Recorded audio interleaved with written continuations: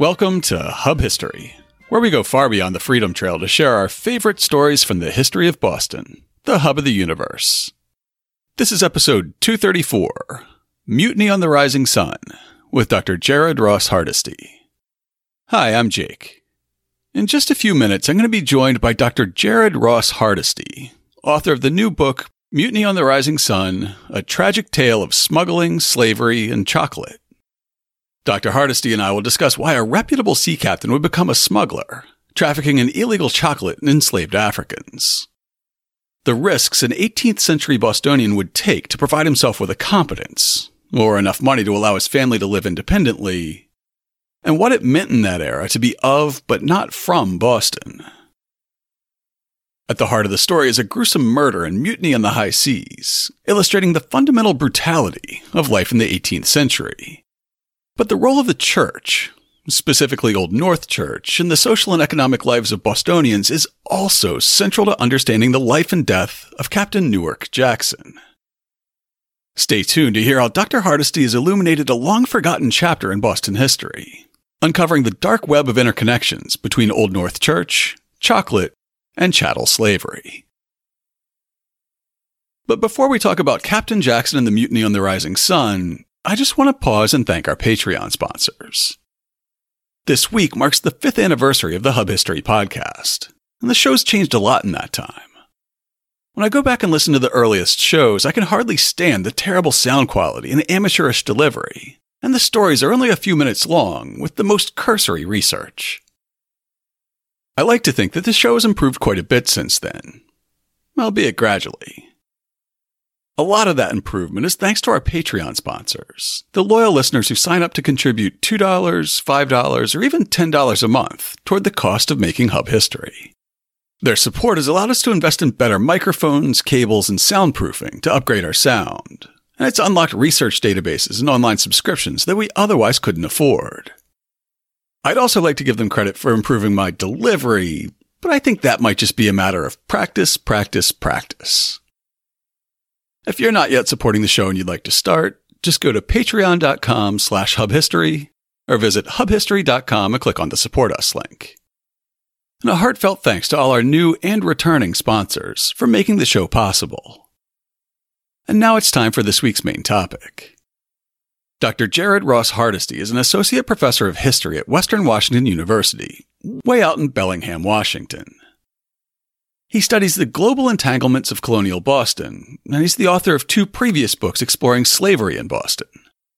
His Unfreedom, Slavery Independence in 18th Century Boston was our Boston Book Club pick back in episode 160, and we featured a talk about Black Lives, Native Lands, White Worlds, A History of Slavery in New England, as our upcoming historical event back in episode 162. His latest work, Mutiny on the Rising Sun, A Tragic Tale of Smuggling, Slavery, and Chocolate, was just published last week. It's available through an affiliate link in this week's show notes, which you can find at hubhistory.com/234, or you can find it at your favorite independent bookshop. Dr. Jared Ross Hardesty, welcome to the show. Thanks, Jake. Thanks for having me. Looking forward to our conversation. So the first thing I have to ask, as we talk about your new book, Mutiny on the Rising Sun, is how you first encountered this sea captain named Newark Jackson and realized that there was a larger story to be told about him. It's funny story, actually. So in September 2016, the Old North Church invited me to give a talk about my first book, Unfreedom. And before the talk, I was sitting in the rectory and having a conversation with the then vicar and who was also the executive director of the Old North Foundation, Steve Ayers, and a few other staff members. And they asked me, "Do you know about this guy, Newark Jackson?" And I said, "Who?" And they said, "Well, you write about him in Unfreedom." And I said, "I did?" And as it turns out, I did. I used him as an example in the book of a person who owned slaves. He was an enslaver in 18th century Boston, and I used him because his probate inventory was particularly long and detailed, which I'm sure we'll come back to later. And so it listed the enslaved people he owned in relation and their value in relation to the rest of his property. And I said, "No, I didn't. I just totally forgot that I'd used him as an example." And I think it had to do with his name, actually. Like, his name was so catchy. It something about it stuck out in my mind, so I put it in the book. And so they proceed to tell me that they have a historic chocolate shop named after this man, and they don't know too much about him. They had done some basic genealogical research. They'd kind of done their due diligence about him, but outside of about kind of 4 basic facts, they didn't know much about him. They knew that he lived in Boston, was a sea captain. They knew he was a parishioner at Old North. They knew he was married and had 3 kids, and they knew, or they thought there was a possibility the genealogical research had uncovered an apocryphal story, yet to be confirmed true, that he had been murdered in a mutiny in 1743 off the coast of Suriname. And so Old North had all these questions about Newark Jackson, about where he acquired the chocolate for his chocolate shop. He was a chocolatier in Boston. And in fact, that's why, when Old North opened their historic chocolate shop, they chose him. They had a list of parishioners who dealt in chocolate, during the 18th century. And I think once again, the name, right? His name kind of stood out. And so they named the chocolate shop Captain Jackson's Historic Chocolate Shop after him, but they didn't know a whole lot about him besides those things I just mentioned. And so they had real questions about how did he acquire the cacao and things like that. And I became kind of interested in this. And it was the apocryphal story of the mutiny that really caught my attention, because it noted he'd been murdered off the coast of Suriname in 1743. Suriname was a Dutch colony. Today it's an independent nation on the northeastern coast of South America.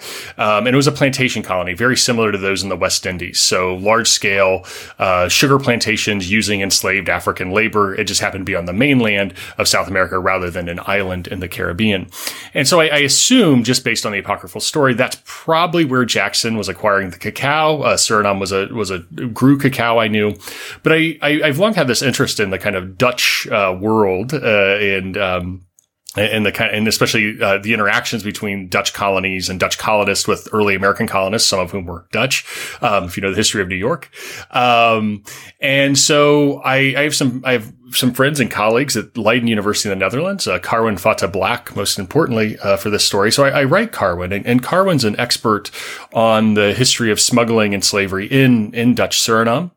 And he almost immediately wrote back and he said, your Captain Jackson's a bit of a smuggler, isn't he? He had all of these records of Jackson in Suriname, coming and going, and port entry records, which kind of answered that question, where did he get the cacao? Funny, and I was actually happy to leave it at that. It's like, okay, question answered, kind of moving on. And then a couple days later, Carwin emailed me again, and the subject line of the email was "murder!" And that'll get your attention. Yes, they definitely got my attention. And so the funny thing, he proved that apocryphal story of a mutiny was actually true. 2 of the mutineers were put on trial, and the trial records were in the Dutch archives. And now all of a sudden we had a lot of information to go off of, because when you begin reading the testimony, because it's the testimony of 2 mutineers and the testimony of the surviving crew of the mutiny, all of a sudden, it opens this whole world up of not just about Newark Jackson, but this whole world of kind of smuggling, a smuggling ring. You start to get to know the people who are on board. You learn the names of everyone on board the ship. And from there, you can begin to start teasing out threads. And we realize there's a lot more to this story. And so with that in mind, with all that information in hand, Old North applied, and I served as the principal investigator for a Forrest E. Mars Jr. chocolate history grant from the Mars Chocolate Corporation to further research the life of Jackson. We received the grant, and we also received a matching grant from the National Park Service, the United States National Park Service, to conduct the research. And this allowed us to really dig into Jackson and his life. And so I ended up hiring a multinational team of researchers in the Netherlands and Boston, and then did some research myself to begin investigating not just the life of Newark Jackson, but the kind of smuggling ring that it uncovered. For the modern listener, it's really strange to hear chocolate framed as sort of the entry into this world of intrigue, of smuggling and murder and mutiny. How did Boston first come to be acquainted with chocolate? How did Boston get a taste for chocolate, this crop, this product of a very sort of narrow latitude in the tropics? Yeah. So before Europeans went to the Americas, they had no knowledge that chocolate existed. It's a crop. Cacao is what chocolate's made from. Is indigenous to the Americas, to the Amazon rainforest, actually. But native peoples in the Americas began cultivating it probably about 4,000 years ago or so, if not more. And it spread across the kind of equatorial zone. So out of the Amazon basin, up into northern South America, the Guianas, Venezuela, Colombia, and into Central America, and into the Caribbean a little bit as well. And it became a delicacy. So the Aztecs drank large amounts of what they would refer to as chocolatl, which is a drinking chocolate. The Mayans used cacao beans as currency. And so when Europeans first encountered indigenous people, especially the Mayans, so Columbus on his, I believe, second voyage encountered Mayan peoples out in the Caribbean, and they encountered cacao. Once the conquest of Mexico, Europeans gained a taste for it. They began cultivating it. So much so that by the early 17th century, chocolate's pretty well known in Europe. And over time, very similar to say sugar or something, more and more Europeans began consuming it, and European colonists in the Americas, Africans, everyone kind of around the Atlantic basin began consuming chocolate in larger amounts. Nevertheless, even as it was becoming a kind of everyday product throughout, it's still kind of exotic in the 17th and 18th centuries. And so we know, for example, the first references to chocolate in Boston are in the 1660s, of people importing it and consuming it that way. Chocolate's largely consumed as a drink in this time period. It's sweetened with sugar, sometimes mixed with milk, sometimes with water, depending on where you are. In Boston, it would have been mixed with milk. And with various spices, cinnamon, cloves, anise, orange peel, things like that. So it's this kind of spicy, rich drink. It's very good. There's a few brands that have replicated the taste of it. It's quite tasty. But it is largely consumed as a drink. And what people would do is they would buy it either as a drink, and serve to them in a shop. And that's how Newark Jackson served chocolate. Or it would be bought in bars and bricks that could be shaved down and mixed with water or milk. And Jackson sold that as well, kind of wholesale. Newark Jackson did not own a chocolate shop. He owned a shop that sold chocolate. So he sold a lot of other goods, cloth, things like that, pots and pans, all that, in addition to chocolate. And so what the chocolate required was an extensive amount of work once it arrived, because it arrived in Boston as what would be called cocoa. So when cacao's grown, it grows in pods, and those pods inside of it are the cacao seeds essentially.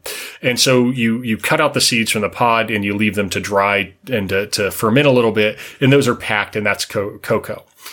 Those are then they're ground down into chocolate, and they're mixed in with the spices and sugar and milk and all that to make a drink, and that's chocolate. So grinding those beans down is the process of making chocolate. So all of that work would have had to have been done in the shop. And so who would have done that? Well, Newark Jackson owned 3 enslaved people, Boston, Wareham, and a woman named, they were both men, and a woman named Siller, depending on how you want to pronounce it, or Scylla, possibly, if the New England accent holds true. And they were probably the ones doing that work. It's not easy work, right? To grind this down, and then you have to reform it into bars, which would then be turned into to drinking chocolate, or the bars would have to be packaged and sold. And so it's quite a bit of work, and they would have been the ones doing it, more likely not in the shop. And then Amy Jackson, while he's gone, would have been running the shop and overseeing those 3 enslaved people performing the work of preparing it.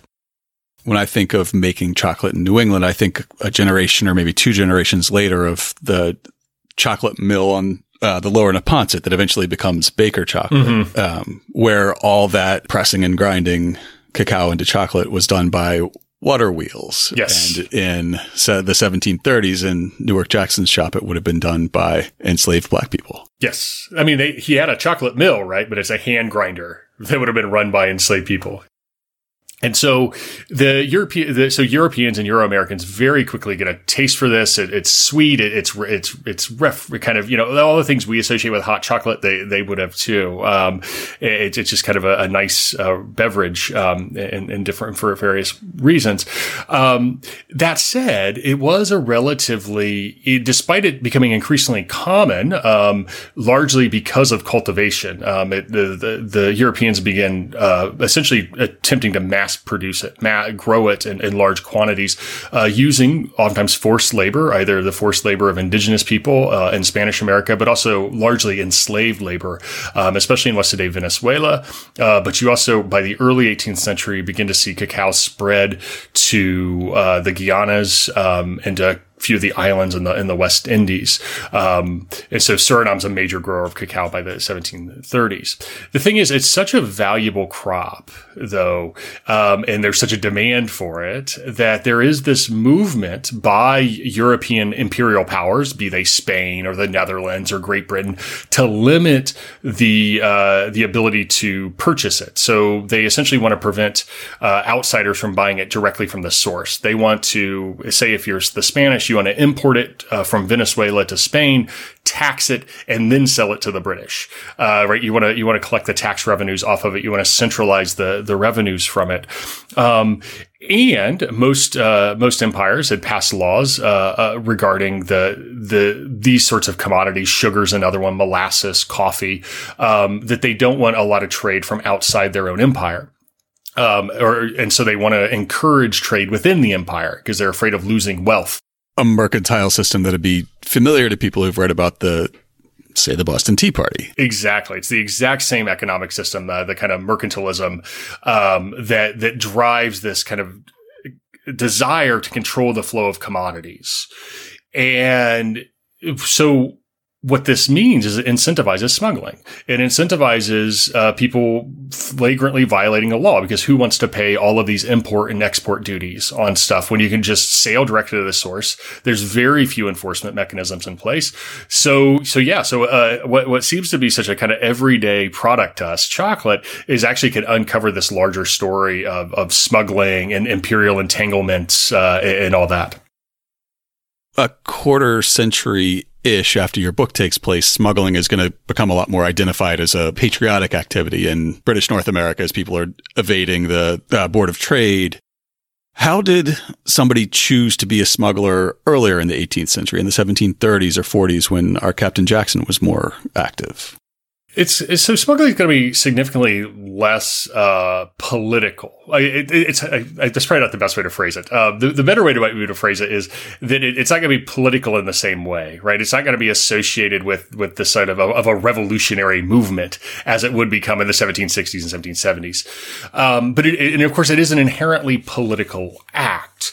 But to understand smuggling and say why people would engage in it is to recognize a couple factors. The first factor being that it is so ubiquitous in this world. You can't live anywhere in the Americas in the 18th century, 17th, 18th century, and not live in a world of smuggling, not encounter smuggled goods in your everyday life, not be involved in the trafficking of some of those smuggled goods. It's just because it's so ubiquitous. These commodities are always flowing, and smuggling gives access to things you might not otherwise be able to get. And I think chocolate's the best example of that. If you legally bought chocolate in Boston, it would have to go from Venezuela, where it would be taxed by the Spanish, to Spain. It would then be sold to Great Britain and taxed again, and then taxed again when it's exported to the colonies. And those taxes would essentially remove the ability to consume that from the vast majority of people. So if you want this stuff, you buy smuggled goods. This is kind of, so for a lot of people to get the things they want in the world, they just, they engage in this world of smuggling. For the actual smugglers, someone like Newark Jackson, there's a few things going on. The first is that he grew up as a sea captain. So he would have started at sea, or he was a sea captain. And so growing up, he would have gone to sea as a very young boy, 10, 11 years old, if not younger. And the captain he served under probably was a smuggler, right? And so he's inculcated very early on into this world, to the point it's probably an unthinking decision. But if he would step back and think about it, I think you would see actually a couple of things. One, what a tendency might be to think that he's less than loyal to Great Britain because he's violating their trade laws. That's not the case at all. He kind of views his loyalty as slightly different. He views these laws as an inconvenience or perhaps a suggestion, the way we view speed limits. Right? We all speed on the highway. This is something similar. The other thing is that we have to ask, where does his loyalties lie? Certainly he's a loyal British subject, and you can see that in his life and in the books he reads and things like that. But he's a Bostonian, first and foremost, and he envisioned himself very much as a Bostonian. And if we want to talk about patriotism, this is a good example of it, because he would have seen himself as providing chocolate to Boston, to his fellow townsmen and women. And of course, he's profiting off of it, but he is providing them a good and service that the British Empire is trying to restrict as a whole. So his loyalty is very local. And it's to the people he knows in Boston by and large, and maybe a few other business associates around the Atlantic. But for him, by and large, this is he's serving Boston's needs by smuggling. And I think that's the way a lot of smugglers kind of view what they're doing. They're serving local needs. You say that he has this very sort of narrow local loyalty to Boston. Do you know whether he was from Boston? I know that by 1735 and some of the documents you uncovered, he's being described as being of Boston, but that may not be the same thing. It's not. Actually, he's not from Boston. He was not born there. The records don't show where he's from. This is, the crazy thing about the records we uncovered in this study is, I can tell you in grisly detail a lot of things. I could tell you, how they're smuggling. I can, the methods and things they're using and other piece of information. I can't tell you where he's born. The documents just don't exist. I have some speculation. I have some ideas. I think he's probably from Essex County, North Shore, perhaps Marblehead or Gloucester. There's a few reasons for that. The other men in the smuggling ring were all Essex County men, or had ties to Essex County. So George Ledane, Gedney Clark are both from Essex County. And likewise in Jackson's probate inventory, it lists him as having a land grant in New Hampshire. And if you look up the origins of this land grant, it's granted to veterans of the campaign to capture Port Royal in what's today Nova Scotia. It was a 1711 military campaign, and they got a land grant in New Hampshire for their service. And that's given to largely Essex County men, and some of the recipients of that had the surname of Jackson. So I kind of wonder if he didn't inherit that from a father or an uncle or something like that who had served. But then again, I don't even know what year he was born in. He was kind of mid-30s, probably in 1743. But that's all I really know. But he's not from Boston, but he is by 1735 of Boston. And that essentially means that he's made Boston his adoptive home. He identifies with Boston by that time. Absolutely. Not only has he made it his adoptive home, but he's recognized as a standing member of the community by everyone else in Boston. So he is essentially assumed the rights and responsibilities of being it's a reciprocal relationship of being of Boston.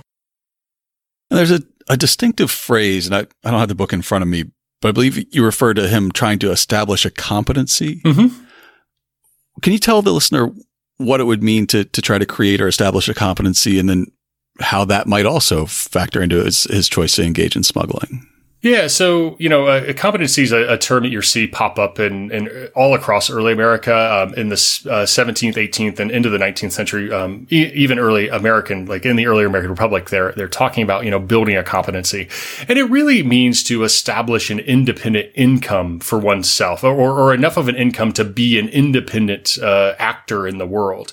And so it's a very vague term, because the idea of a competency could differ from person to person to person. So a farmer is going to have a very different idea of what his competency is, i.e. a little bit of land, some craft skills to do work for neighbors, that sort of thing, versus someone, say, like Jackson, whose idea of a competency might be significantly bigger, significantly larger, right? He wants, he may want, to own ships. He may want to own, or have access to various trade goods, right? To ensure that he has an independent independence or a source of income that allows him to kind of live an independent life. Sounds like almost what we would consider the phrase a self-made man today. It's sort of equivalent to establishing a competency then. Yes, absolutely. I mean, there is a little more of a communitarian focus on the idea of competency in the sense that, like, why do you establish a competency? So you're not a burden on the community, that you're able to function as essentially as an independent adult or independent man in the community. And you know, the thing is that I think the idea of a self-made man is because it does drive a sort of historians have shown this. It drives a sort of there's psychological implications to this, right? This is what's driving a lot of anxiety of early Americans in moments of economic crisis. Are they going to lose their competency? And it might cause them to engage in behaviors that we certainly might consider morally ambiguous or even worse, right? Like smuggling. And it incentivizes that sort of behavior, but it also incentivizes things like owning enslaved people, slave trading, right? This desire to establish this independent income might cause folks to turn a blind eye to some of the morally questionable activities, even things that are morally questioned in their own time, certainly legally questioned in the case of smuggling, but things that are morally questionable. It creates a deep drive, you know, to continuously, you know, borrow money to further expand your economic activities. So, you know, end up in a lot of debt. These are all the sort of anxieties coming out of this desire to build a competency. Well, speaking of ending up in debt, you, at some point in your research, you did the 18th century equivalent of pulling Newark Jackson's credit report. So what did that tell you about him as a sea captain? He's nearly insolvent by the time of the mutiny in 1743 would be the short answer. He's borrowing significant sums of money, and it's unclear to what ends he's doing this for.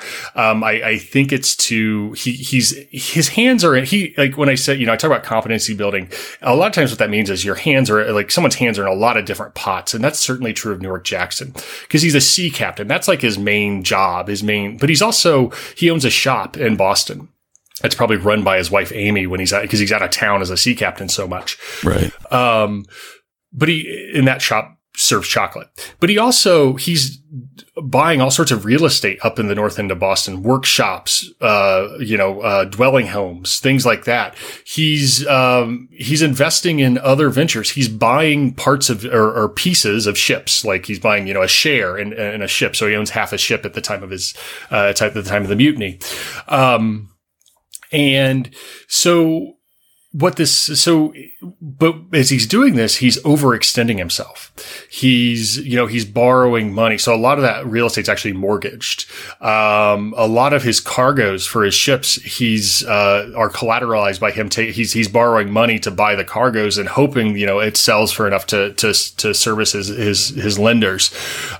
He's deeply in debt, at the time of the mutiny.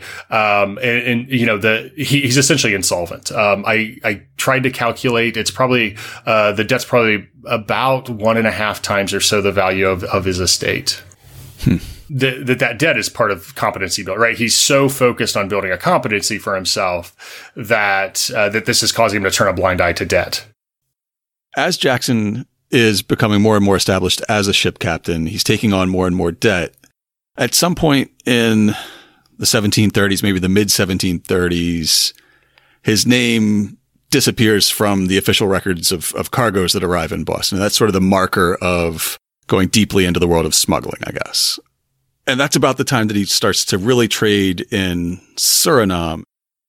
Before we go any further, we've mentioned this colony a couple times. So it's a place that our listeners probably don't know that well. Can you tell us just a quick overview of what life was like in colonial Suriname? Generally speaking, it was a hellscape for the vast majority of the population, is how I would describe it. So Suriname is, like I said, on the northeastern coast of South America, in the area known as the Guianas. And it's today what is the country of Guyana, Suriname, and French Guiana. And interesting about this area is it's essentially it's all rainforest. And so there's highlands that separate the Guianas from the Amazon River basin. And so these highlands, they drain both to the Amazon to the south, but also they drain north out of South America. And so what really characterizes these places in the Guianas and Suriname certainly are all these rivers, and the rivers all flow out to the Atlantic Ocean. And this is perfect for building a colony because it's essentially a highway out to the Atlantic. And so you just build your property right up next to the river and you sail out. And the climate there it's equatorial. And so it's great for growing tropical, commodities, sugar, coffee, and cacao. And so Europeans had taken interest in this very early on. Walter Raleigh writes a book about it in the 1590s. And then in the case of Suriname, it's actually first settled by the English in the 1630s. But then the Dutch take it over in 1667. It becomes a Dutch colony. And they focus on developing it. And it very quickly models the West Indian colonial model, i.e. a very small population of free whites and a very large enslaved population. The numbers, of course, change over time, but in the 1740s, there's about 50,000 enslaved people live in Suriname and about 2,000 free people. That's including freed slaves and but also whites.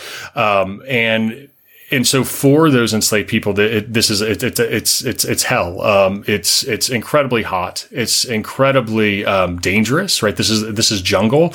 So you're talking about all the things that live in the jungle, jaguars, but also fire ants, the weather that is just, it rains a lot. It's conducive to mosquitoes and malaria. So it's a really disease wise, it's a bit of and whites also die in high rates. It's a bit of a hellscape, as I said, but it's also incredibly lucrative. Those commodities being produced using enslaved labor, the sugar, the coffee, the cacao is incredibly valuable, and Suriname is generating lots and lots of wealth for the Netherlands. So Suriname's a place that legally and technically should not be trading with British sea captains like Newark Jackson, and yet in the book you include a copy of a painting by John Greenwood that's called "Sea Captains Carousing in Suriname." So who are these captains in the painting, and what are they doing in the painting? What does this portray? In theory, New England ship captains aren't supposed to be trading in Suriname. It's against the law for foreigners to be trading there. The problem was that first of all, the foreigners came anyways. And in a place like Suriname, it's pretty easy to buy off colonial officials. But also, these foreigners are providing things the people need. And in the case of New Englanders going to Suriname, they're providing livestock, especially horses. They're shipping horses from New England to Suriname, and those horses, they're riding horses. They're used in to run mills. They're called Suriname horses. They're actually bred specifically for Suriname, and they're transported on the ships. And so in 1704, the Dutch government the Dutch government in Suriname, which is actually run by a private company. It's just this whole layer of things that adds some confusion. The Suriname is governed by this private company.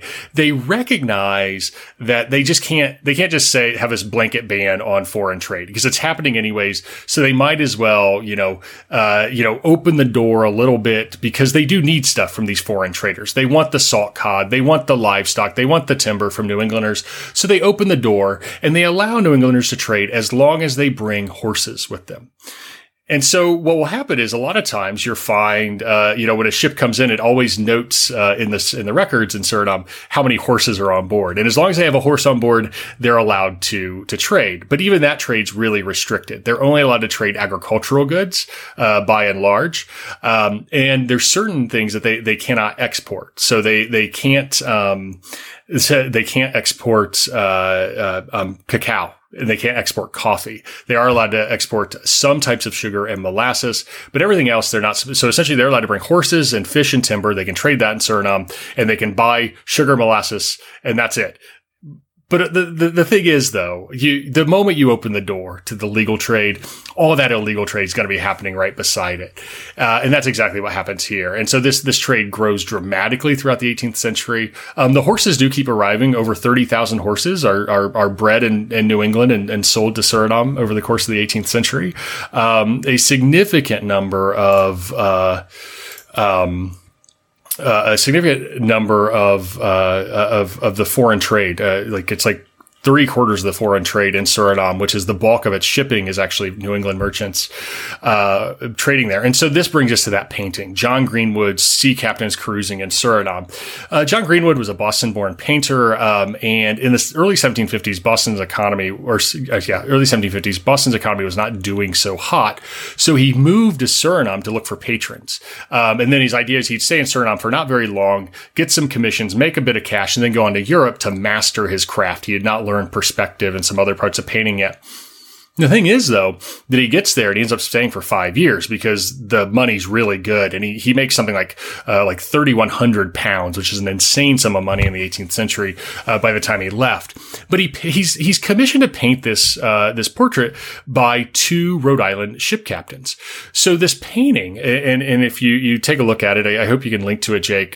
Yeah, I will include this in the show notes. Yeah, because it's a wonderful painting. It's not particularly well done per se. It's like I said, he's still learning perspective, but it's these New England ship captains. Just they have the upstairs of a tavern in Paramaribo, the capital of Suriname, and they're just profusely drunk.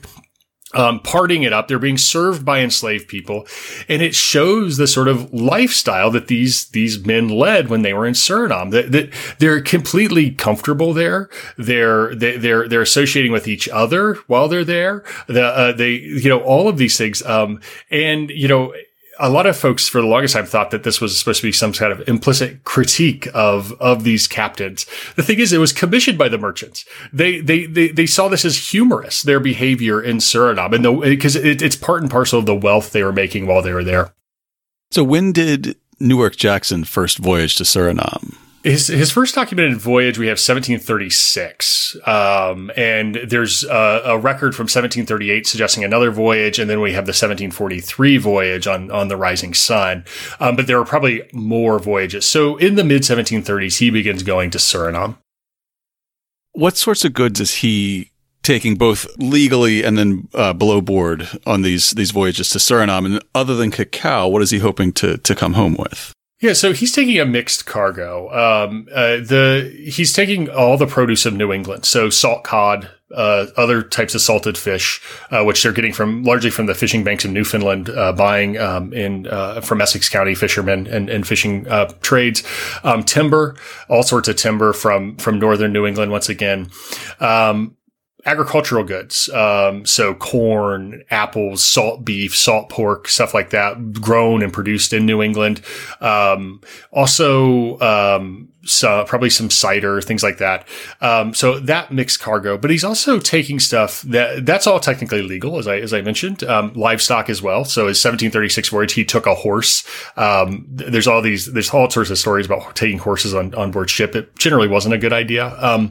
But we could talk about that more if you want. But he'd take horses. So that's the legal goods. But he'd also take manufactured goods from Great Britain, especially cloth, and even manufactured goods from New England. And so one of Newark Jackson's, the executors of his will, of his estate, was a man named Thomas Greniff. And Thomas Greniff made instruments. He was an instrument maker, navigational instruments, compasses, sextants, things like that. Famous. You can still actually find them today. And he would take those as well. Now, both of those, the cloth from Great Britain and the navigational instruments, were technically illegal. Also, a number of like eyeglasses and things that they bought in Britain. Those are technically illegal to trade, but he took them anyways and sold them. The other part of the cargo he took, and it's unclear from the earlier voyages, but certainly by 1743, were enslaved people from West Africa. Many of these would have been picked up in the West Indies, most likely Barbados. I'm sure we'll talk about that more later, and taken then to Suriname. And it seems that over time, this smuggling ring, which is, using New England ships and ship captains, New England ship captains certainly, and crews, to go to Suriname to acquire cacao. Increasingly over time, they become more and more reliant on the trade in enslaved people.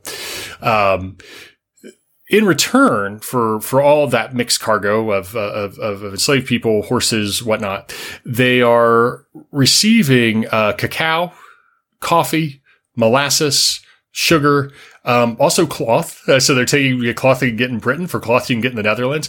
Also Asian goods. So tea, especially. Tea, porcelains from the East.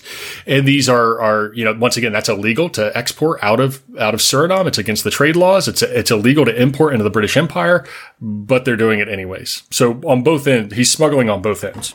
So for somebody who's always sort of hovering on the brink of insolvency, who finances Captain Jackson's voyages to Suriname and other places? How does he get the money to purchase trade goods, including enslaved Africans? So by the cargoes, they're on the ships. The owners of the ships, the merchants that hire them, they're purchasing that. But he does have to pay for a lot of things out of pocket. He has to, anything he takes. So one of the perks of being a ship captain is you get what's called a private venture, which is a certain amount of cargo space that you can use for your own purposes without, you don't have to pay freight fees or anything like that on. So any of that cargo, he has to pay for himself. He has to pay his crew in advance and then hope the merchant pays him back for wages. He has to pay any repairs on the ship. He has to essentially pay for that first and then be reimbursed. And in fact, we have a lawsuit of Jackson suing a merchant who sent him on a voyage for not paying, for wages and repairs on a ship. So he has to front a lot of the money. And the thing is he's always making enough to service the debts. It's only when something happened, right? That's when it shows that he's actually insolvent. And so he's always making enough to service the debts because he's making some commission off cargoes. He's making wages, some depending on the type of voyage, either commission or wages. He has his own private venture. He has his shop. So he is making money and enough to kind of service his debts. But in any way to expand his business, he's having to borrow more and more.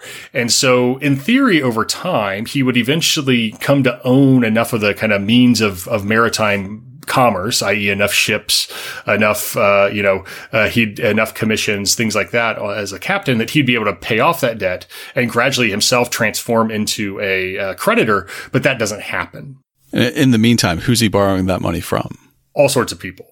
So it's a veritable who's who of Boston's Anglican community. It's James Smith, who's a very wealthy merchant in Boston.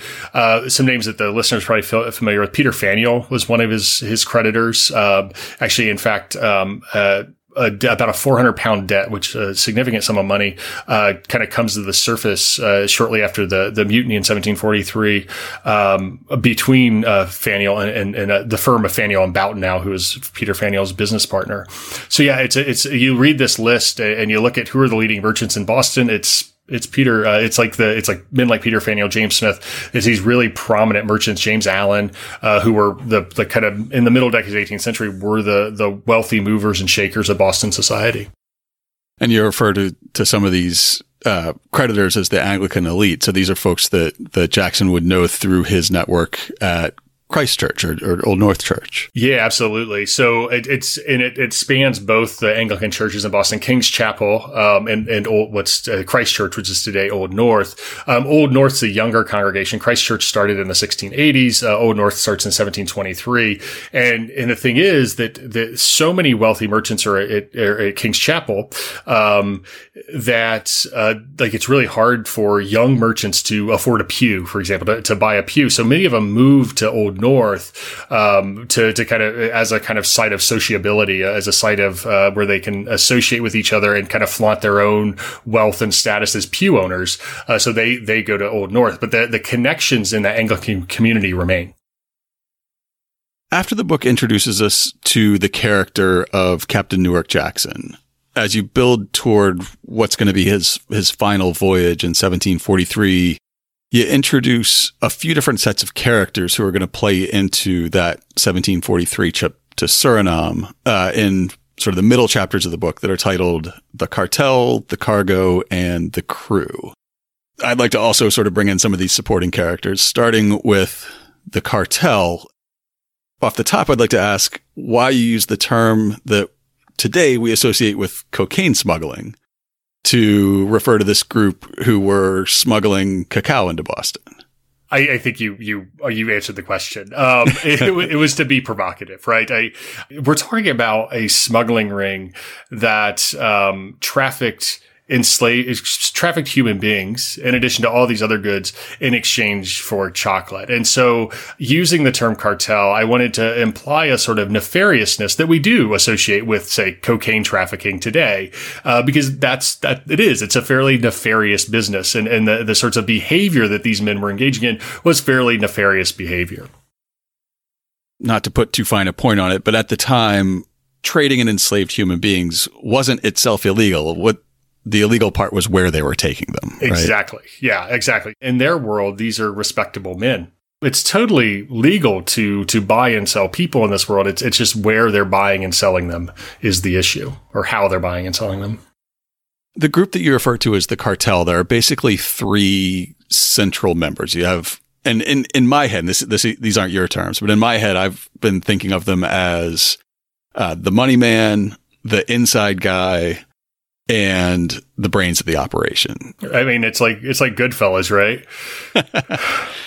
So in my mind, George Ledane, who's in charge of sort of the New England cartel operations, was the brains of the operation. What was he doing in this smuggling operation? And then how does it sort of his family history and his career up to that point bring him into this business? Yeah, he has this kind of interesting background. He's from Essex County. He's one of the Essex County men. Ledane is actually, as it sounds French, but it's actually a surname from the Isle of Jersey in the English Channel. And if anyone knows their Essex County history, that in the 17th century, a sizable number of Jerseymen ended up in Essex County as indentured servants and working in the fishing trade and everything like that. So if anyone knows the Salem witch trials, Philip English, who was kind of part of those trials and who's accused of witchcraft, he was also a Jerseyman, and Ledane is a descendant of Jerseymen. And what's interesting about the Jerseymen is they're ethnically kind of French, but they speak a dialect of French, but they also speak English. But they are committed and deeply committed Anglicans. This is a really central part of their identity. They don't remain Catholic. They become deeply committed Anglicans. And so this kind of flexible identity, when they come to New England, they largely assimilate and they become very wealthy merchants and craftsmen and traders and all that. But they remain committed Anglicans. They never join the Congregational Church. And so that's a key part of George Ledane's identity, is that he's an Anglican, which explains why he's affiliated with Christ Church. But he also, he's from what's today Newburyport, which was then part of the town of Newbury. He married a woman named Mary Adams in 1728, and she was the daughter of a Boston shipbuilder named Isaac Adams.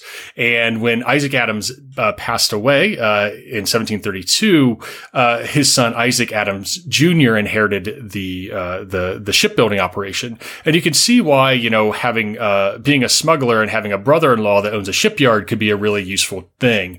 And so this gives Ledane access to ships. Much like Jackson, we have a number of shipping records related to Ledane going back to the early 1730s that put him in Boston. He moved there and with his wife and his in-laws in the late 1720s. And he's in the West Indies. We have him very early on, 1734, in Suriname in records.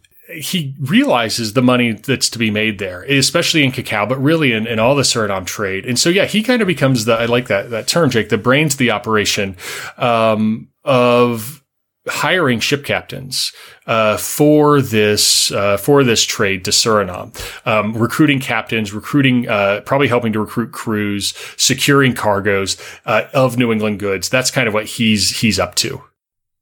So then, for him to be able to secure these cargoes and hire the captains, he's got to be bankrolled. So the money man, again, my term, so sorry if it's not how you would envision it, is Gedney Clark. And Clark he lives in Barbados. So what was Gedney Clark's connection to Boston, to the money man and then the actual ship captains coming out of Boston? Yeah, I like to call Gedney Clark the Godfather, to continue our mafia terms. But Moneyman's also good. Gedney Clark, he's a merchant in Barbados. And if you didn't know any better, it would seem a very odd connection. But he was actually born in Salem, Massachusetts. So he's another Essex County guy. And in the late 1720s, he moved to Barbados. The early 1730s, he moved to Barbados, and he's of a very wealthy family, the Clark family of Salem. and his mother was a Gedney, thus his name. So these two wealthy merchant families from Salem, he's like the son of these families, and he wanted to get rich. So he moved to Barbados, which is what you would do. If you want to get rich, you move to the West Indies. And there he married the daughter of a planter. And so very quickly starts amassing, not only does he have his family wealth, not only is he a merchant, but he begins amassing plantations. As a plantation owner and as a merchant, he becomes very close with a man named Henry Lascelles and Henry's brother Edward Lascelles. These were men, they were the customs collectors in Barbados, which might be funny to think of a merchant engaged in smuggling, befriending the customs collectors, but that's because the customs collectors are smugglers too. And so he befriends the Lascelles, and the Lascelles are once again very wealthy family from Yorkshire in England. They become invest in a lot of plantations. They own a number of plantations in the West Indies, hundreds upon hundreds of enslaved people in Barbados, Jamaica, and other places that work those plantations. So they're filthy rich, and they realize that the big money in the West Indies trade isn't being on the ground in the plantations. You can make money, but the big money is doing consignment work as a major merchant house in London. And so in the mid-1730s, Henry Lascelles, now good friends with Gedney Clark, moves to London, and he begins investing in all of these sort of schemes that Clark is, all these kind of mercantile schemes that Clark's and merchant schemes that Clark's engaging in. And one of those is his work with George Ladain to hire New England ship captains to go to Suriname. So he's essentially being bankrolled and doing bankrolling himself. And then sort of the third member of this cacao cartel is Edward Tothill, who I like to think of, Edward Tottle, who I like to think of as the man on the inside. Mm-hmm. So he actually lives in Suriname, I believe, right? Yeah. So he arranges the sale of these cargoes that are being brought in, whether they're legal or less than legal. How did he end up with a life that took him from New York City to Boston and then to Suriname? He's a fascinating figure, and probably the person I became most transfixed with in this project, and who he was and his background.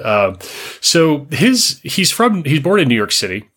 His father's a man named Jeremiah Tottle, and Jeremiah Tottle moved there shortly after the English conquest of New York, or of New Netherland, in 1664. Of course, New Netherland was a Dutch colony taken over by the English.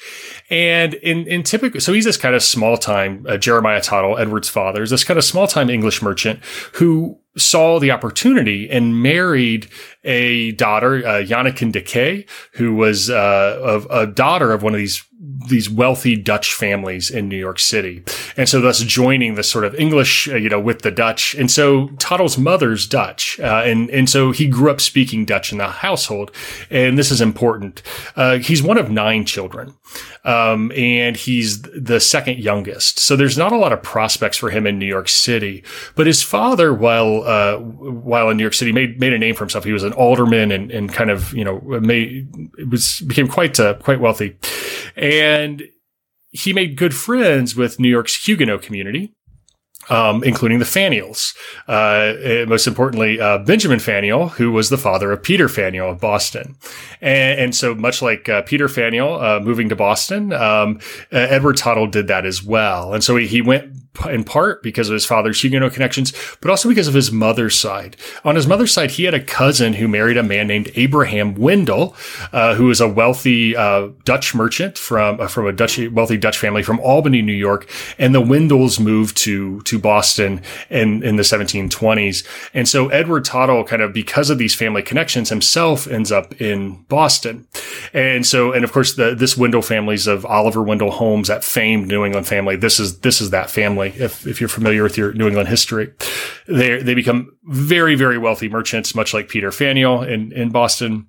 And so Edward Tottle, he settles in Boston, and there he meets George Ladain. I don't know the context. We could never find the context of their meeting, but what we do know is from all the records that George Ladain and Edward Tottle were, quote, good friends. All the records in English and Dutch, they all refer to them as good friends. And this is a really important term for the 18th century because the way that people would speak is that the term friend was thrown around quite casually. So essentially your friends were people you did business with.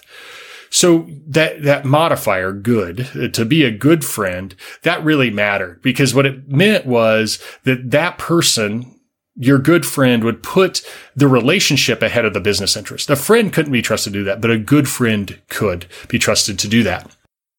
Edward Tottle and George Ladain become good friends. Edward Tottle joins Christ Church. He's some sort of merchant in Boston. And then in 1737 or so, his wife passes away. They have 3 minor children, but Tottle, it seems that family networks, either to the Wendells or to the Faneuils, something spurred Edward Tottle to move to Suriname in 1738 without his kids. He actually leaves them in Boston. And that's a whole other story. But he moves to Suriname. He has the language skills because he grew up speaking Dutch. He has these connections to these New England merchant houses, and he kind of lands in Suriname, immediately marries a widow of who owns plantations. So he, ingratiates himself in that world. But then he also essentially becomes an agent, representing the interest of New England merchants across, all of them who are trading to Suriname. And so, yeah, he's the inside guy. And he becomes not only is he an agent well known by all these New England merchants going to Suriname, he becomes well respected in the white community in Suriname as well. He becomes a burgher, which is like a citizen, the equivalent of a citizen. It's an honorific. He holds a couple minor offices, until he actually died in Suriname in 1748. So he kind of remained there as this agent on the ground, facilitating trade between New England and Suriname, and especially with George Ladain, his good friend. And when George Ladain joins forces with Gedney Clark in the chocolate smuggling ring, he's the guy that's kind of making it all work on the ground in Suriname. It's funny as you describe the term "good friend" and that Tottle is Ladain's good friend. I'm reminded of nothing so much as the movie Donnie Brasco and Johnny Depp's character explaining the difference. A friend of mine, he's a friend of ours. Is he a friend of ours? No, he's a friend of mine. Yeah, definitely. It's a very similar term, because in correspondence they refer to each other as friends, but these guys, they actually, a lot of them hate each other, but they're calling each other their friend. It's because they're doing business together. So now we have Ladain and Clark and Tottle essentially set up in business together, and whether they're working through Newark Jackson, or I'm sure one of a number of other sea captains, there's this exchange of money and goods between British Boston, Dutch Suriname, and French Cayenne is thrown in there, and then back to British Barbados. Can you describe how these men would have been moving money and goods between these different ports to give their cargoes at least a veneer of legitimacy when they get back to Boston? The movement is key, and to keep things moving and to have the paperwork denoting that movement. And so they would, one of the things the captains did is they actually, most of them they would go to Barbados and then board a different ship. And so a lot of those ships were built in New England, but then were kind of their home port was Bridgetown in Barbados. So they wouldn't use their New England ships. They would use their West Indian ships, which they use different types of ships too. They tend to be a little bit bigger. So that was the first thing, right? So they would not risk this long voyage. It's rather these shorter voyages from Barbados to Suriname and then to Cayenne, which is right next door to Suriname, to its east. And so that was the first step. So they would kind of change out ships, think about kind of like a getaway car, right? They would have these special ships they were using. But they would also always list their destination as Cayenne. And it's unclear why. So Cayenne is the capital of French Guiana. It's what cayenne pepper's named for it. That's perhaps its most famous, the thing it's most famous for. It's no longer, but it used to be an island at the mouth of a river on the coast of French Guiana, and it was its capital. And French Guiana, it's really undeveloped. There's like 5,000 people there in the 1730s and 40s. It's neglected by France. And so the question is, if you present that paperwork to a customs official that says you're coming or going to Cayenne, do they even know where that is? Do they, where is that place? Or they just kind of turn a blind eye to it? Because it was technically illegal to be trading there. But if you don't know where it is, right, you just kind of shrug it off. And it also, it made the whole process seem much more convoluted, because if you go to Suriname and you come from Barbados, and then you go to Suriname, but it says, your paperwork is you're going to Cayenne, but you're not going back to Barbados. That what's going on with that? And then the ship captains themselves throw confusion into the mix, because if you look at the entry of the Rising Sun in Suriname, it doesn't note that the ship's from Barbados. It notes that Newark Jackson is from Boston. So it creates this really convoluted situation with all these sort of unknowns, and that's deliberate. You don't know where people are coming or where they're going.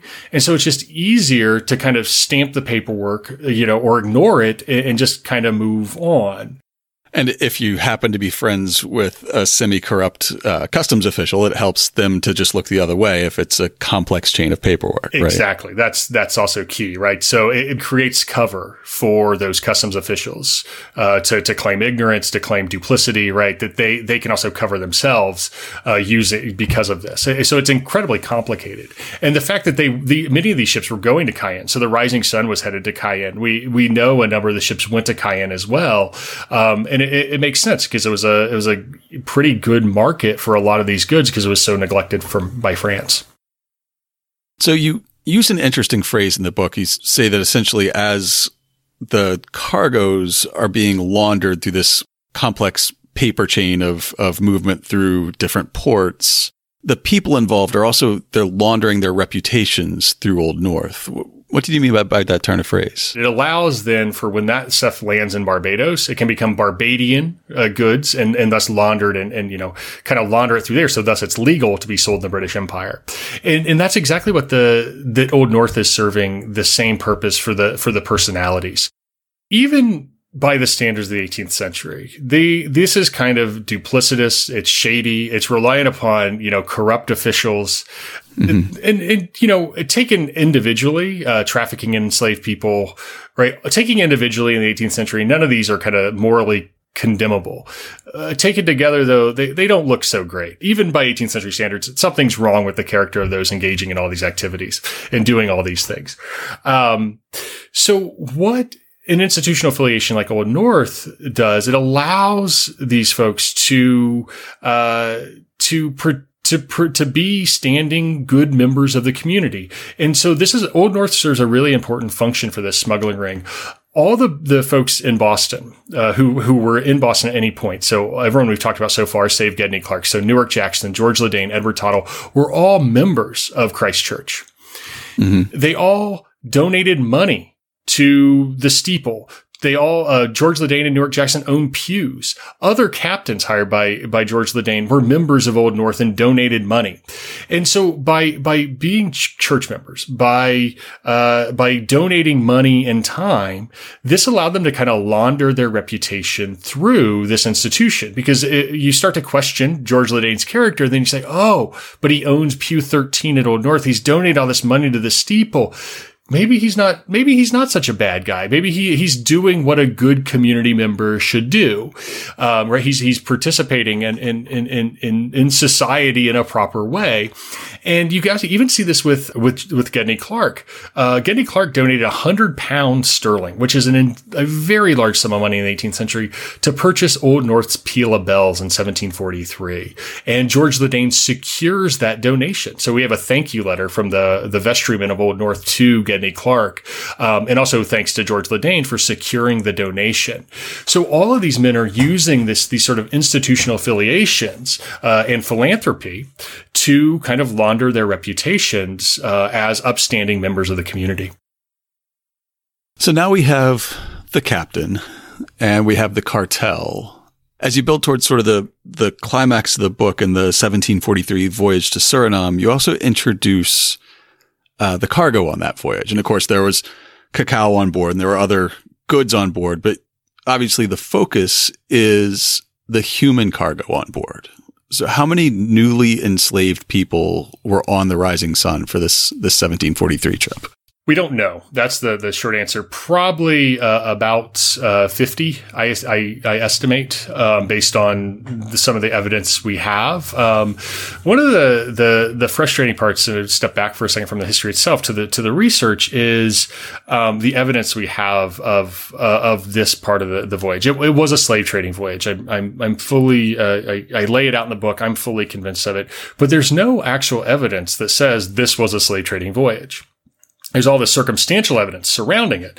But most of the cargo of that 1743 voyage on the Rising Sun was enslaved Africans, about 50 of them, certainly the most valuable cargo, that had been transshipped from West Africa to Barbados and then put on board the Rising Sun to be taken to Suriname. The evidence we do have of this is there was an insurance policy filed for the Rising Sun. It was not common to insure smuggling voyages like this. So the fact there's an insurance policy already suggests that something's a bit off, that it's different. I shouldn't say it's off. It's different. The insurance policy was also what's called a value policy, where it valued the cargo before it departed. And there's reference later to the quote, ship and the Negroes being the valued cargo, once again strongly suggesting that this was a slave trading voyage primarily, or at least what was insured was the slave trading voyage. There's a number of other pieces of evidence as well, that being one of the main ones. But the other one is that there's an inventory taken of the ship in 1743, and there are 15 enslaved people on board. 13 of them are children, 2 of them young adult men, probably late teenagers, early 20s. Who are also on board the ship, who would probably were the remainders from the smuggling voyage to Suriname who they couldn't sell. And so the question for me as a historian and writing this is, if we're going to center the different experiences of the people involved in this voyage, Newark Jackson, George Ledane, Gedney Clark, Edward Tottle, we also have to, in the rest of the crew we're talking about in a bit, we also have to center the experiences of those enslaved people, try to envision what their experiences were like. And this is really hard when we only have one piece of concrete evidence, the ship inventory, and then a bunch of circumstantial evidence. So how do we do that? How do we piece that together? Well, we have to look at the activities of Gedney Clark. We have to look at the activities of the Lascelles, who I mentioned earlier, and just kind of, and put this into its context to try to figure out who these enslaved people were. In some of my recent episodes, I've realized that primary sources about slavery in 18th century New England, especially, but I'm sure other places, make it a lot harder to use primary sources to talk about any enslaved person's lived experience than just sort of broad terms about the institution. So knowing that, how did you try to fill in the lives, either from scraps of primary sources or from sort of parallel lives, what we know about other people's experience of being enslaved? That's the one thing, right? I kind of understood the broader institution, what slavery was like, say in Suriname, and what that experience was like. But was the experience in Suriname different than in other colonies or other slave societies? Yes. Yeah, it definitely was. It's most similar to that in the West Indies. I talked about, Suriname, this kind of hellish place earlier. It was, but it was, long hours in the sun, growing these cash crops, driven to death, worked to death, literally in many cases, subject to wanton abuse from both whites and from drivers meant to extract labor. So in that sense, there's it's very similar to, say, West Indian slavery. It's very different from what's happening in New England. Certainly there's abuse and all that in New England, but just the nature of this is plantation slavery. So, large scale, large groups of enslaved individuals, working on growing cash crops. That was an important kind of piece of it. And Suriname has some unique features. It's kind of how big the plantations are, the sort of drainage system that's used to make sure the land's fertile and remains, doesn't flood. So there are some unique features, but also, institutionally, but also all the people involved in the smuggling ring were all connected to slavery. So what were their connections to slavery? And most importantly, to answering this question, was the activities of Gedney Clark, who we have a lot of records of his slave trading activities. So it shouldn't be surprising that he's also, selling enslaved people on board the Rising Sun, selling them in Suriname, because he's selling enslaved people from Barbados to Virginia, Barbados to South Carolina, Barbados to other parts of the Guianas, and to Jamaica and to New York, right? So we have all of this record of him as a slave trader in the exact same time period. He becomes one of the key suppliers, despite it being illegal, to the Dutch colonies to the west of Suriname. So Berbice, Essequibo, and Demerara. He becomes a chief supplier there in the 1750s and 1760s, trafficking enslaved people. So that alone kind of suggests that, yes. And so what did his slave trading activities look like? And then to make the West African picture, I looked to the Lascelles, and the Lascelles, in addition to doing all sorts of consignment buying and selling sugars and coffee and cacao and all that, they're also invested in slave trading, and had devised a scheme called the Floating Factory, which was off the West African port of Anamobo, which is in today's Ghana. And so they stationed a ship that was there permanently, meant to be anchored permanently just south of in the water off of Anamobo. And essentially it meant that ship captains could stop there, fill their holds with captives and move on. So that meant the captains wouldn't have to go from port to port to port buying captives before crossing the Atlantic. So this made things a lot faster, a lot less deadly for the captains and crews involved in slave trading. The scheme falls apart, but not before the voyage of the Rising Sun. So some of the last voyages from the Floating Factory were in early 1743, and I speculate that many of the captives on board the Rising Sun were from some of these final voyages from the Floating Factory. And so that then, okay, so if they're captured in Anamobo, what's that like? What was that experience of being captured? And we have narratives. So we have the narrative of a man named Venture Smith, who was enslaved in Connecticut, actually, and later sat down to relate his life story. And Smith talks about being captured in the hinterlands of Anamobo and being sold there as a boy. He's about 8 to 10 years old. Of being sold. So now we have an experience of a young man, of a boy being captured in the same region as many of the captives on board the Rising Sun. And like I said, the captives we know most about were children. So Venture Smith's narrative can be used as a bit of a stand-in for their experiences. By the time this human cargo is loaded onto the Rising Sun, they've already been at sea for weeks or maybe more from the coast of Ghana to Barbados, right? Yeah, probably months. My guess is there was a short period of convalescence in Barbados. They'd have been offloaded, put into what's called a pen, PEN, that probably Gedney Clark owned. They would have been fed, and watched. Some of them may have been sold to plantations locally, but they would have been put in a holding pen until they would be reloaded on the Rising Sun. Now, how long? A week, 2 weeks, a month? I don't know.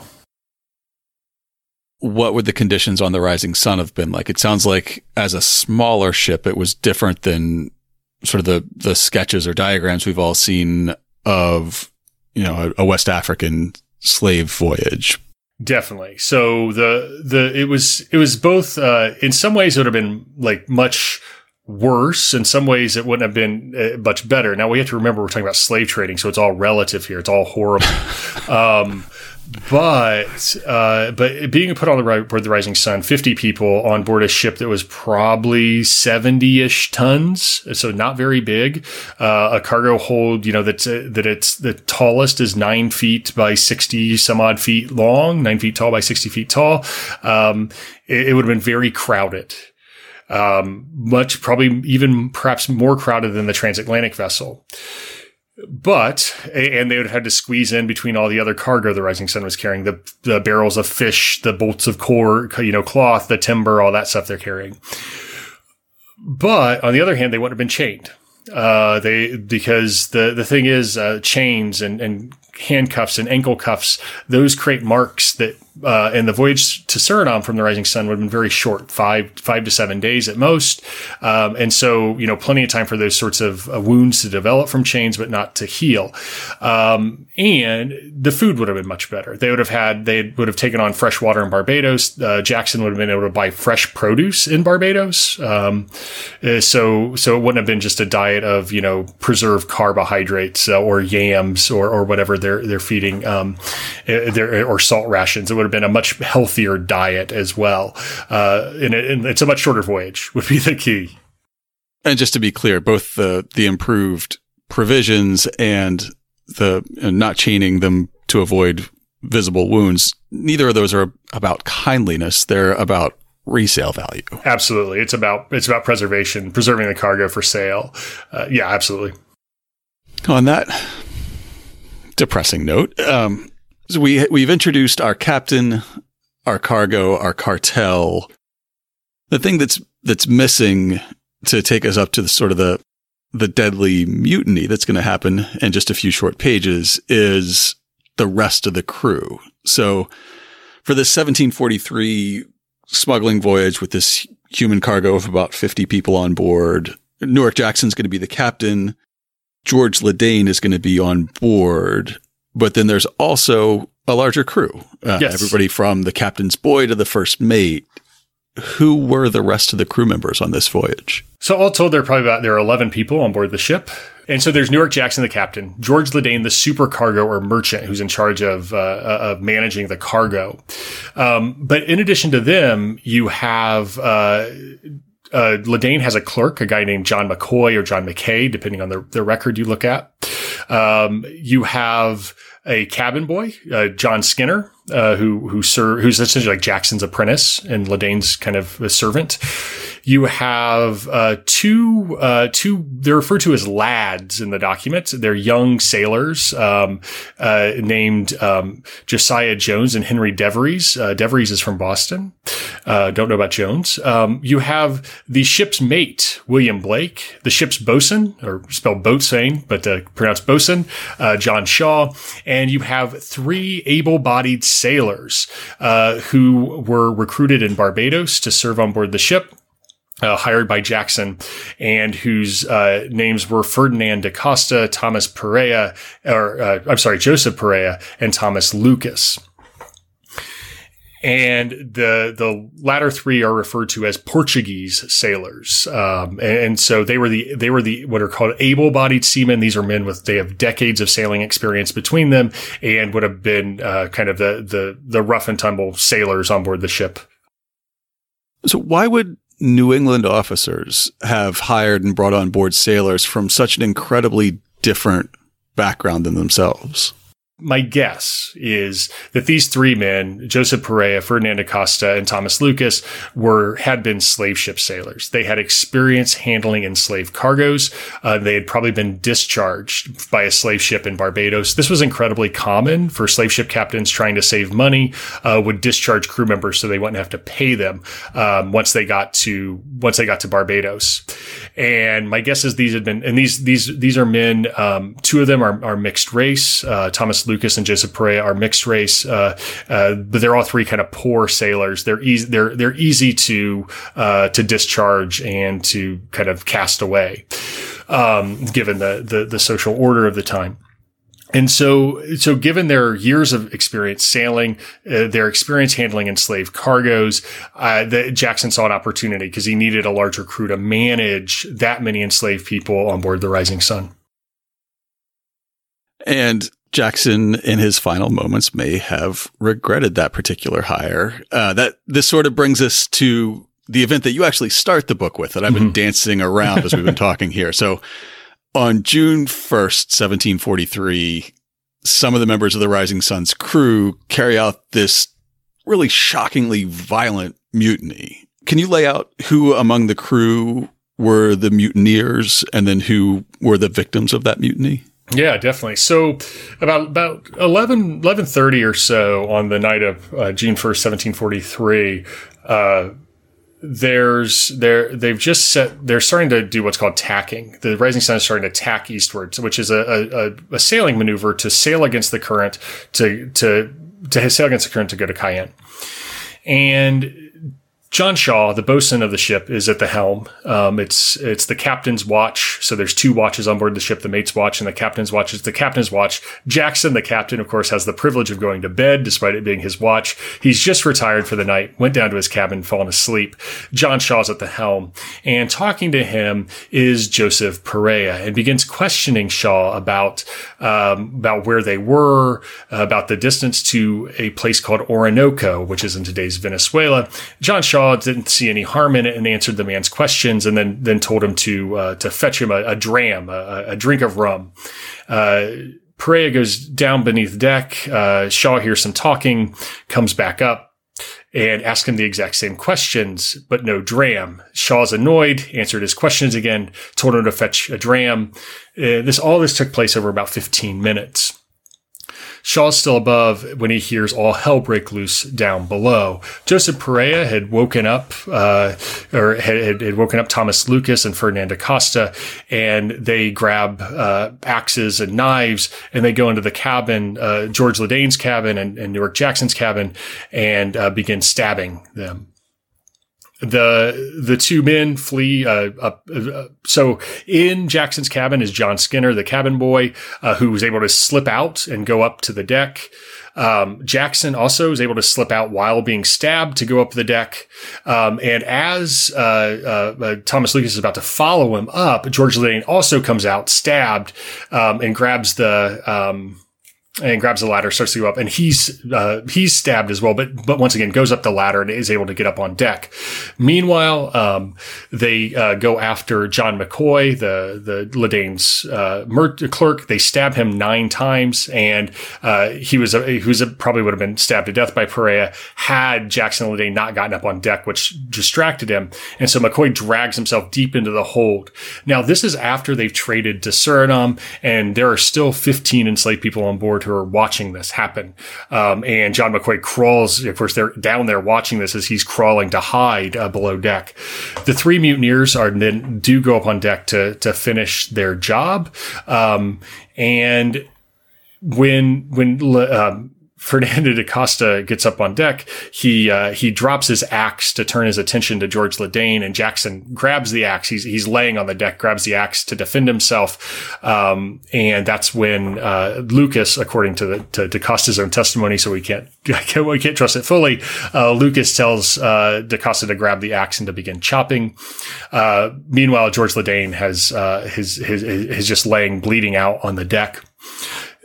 Jackson screams, "Wake William Blake up," who's asleep in his cabin, in his berth, and he comes up the ladder and he's stabbed in the shoulder.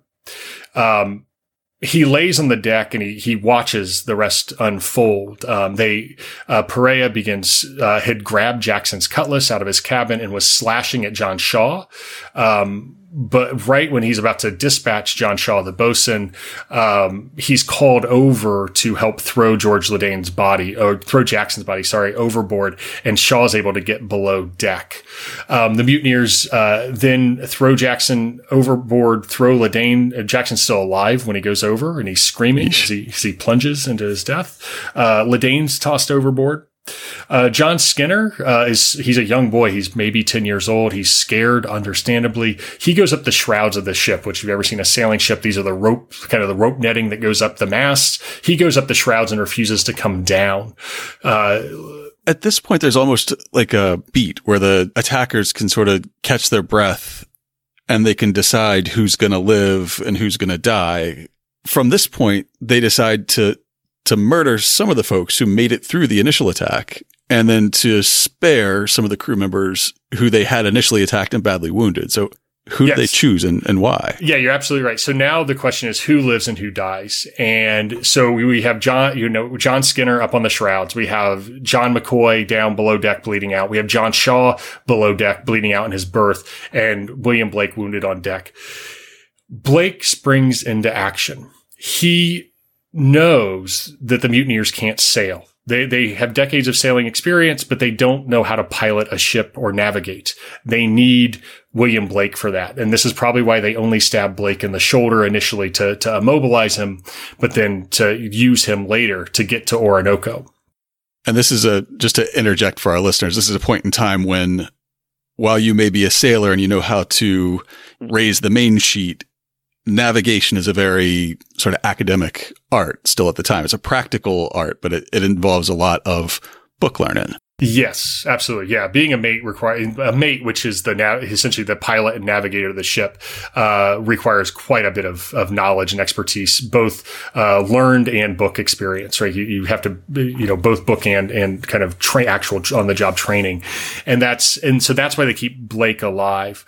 And so John Skinner, however, the cabin boy, he's a liability because he was, Newark Jackson's apprentice. And so they actually coax him down off the shrouds, with a promise that they'll let him live. And the moment his feet hit the deck, Ferdinand Acosta charges him, bludgeons him to death, and throws his body overboard, a 10-year-old boy. Same thing's true of John McCoy, Ledane's clerk. His loyalty's to Ledane. He doesn't, or at least they don't think he has the skills to navigate the ship. So they go below deck and finish the job and throw him overboard.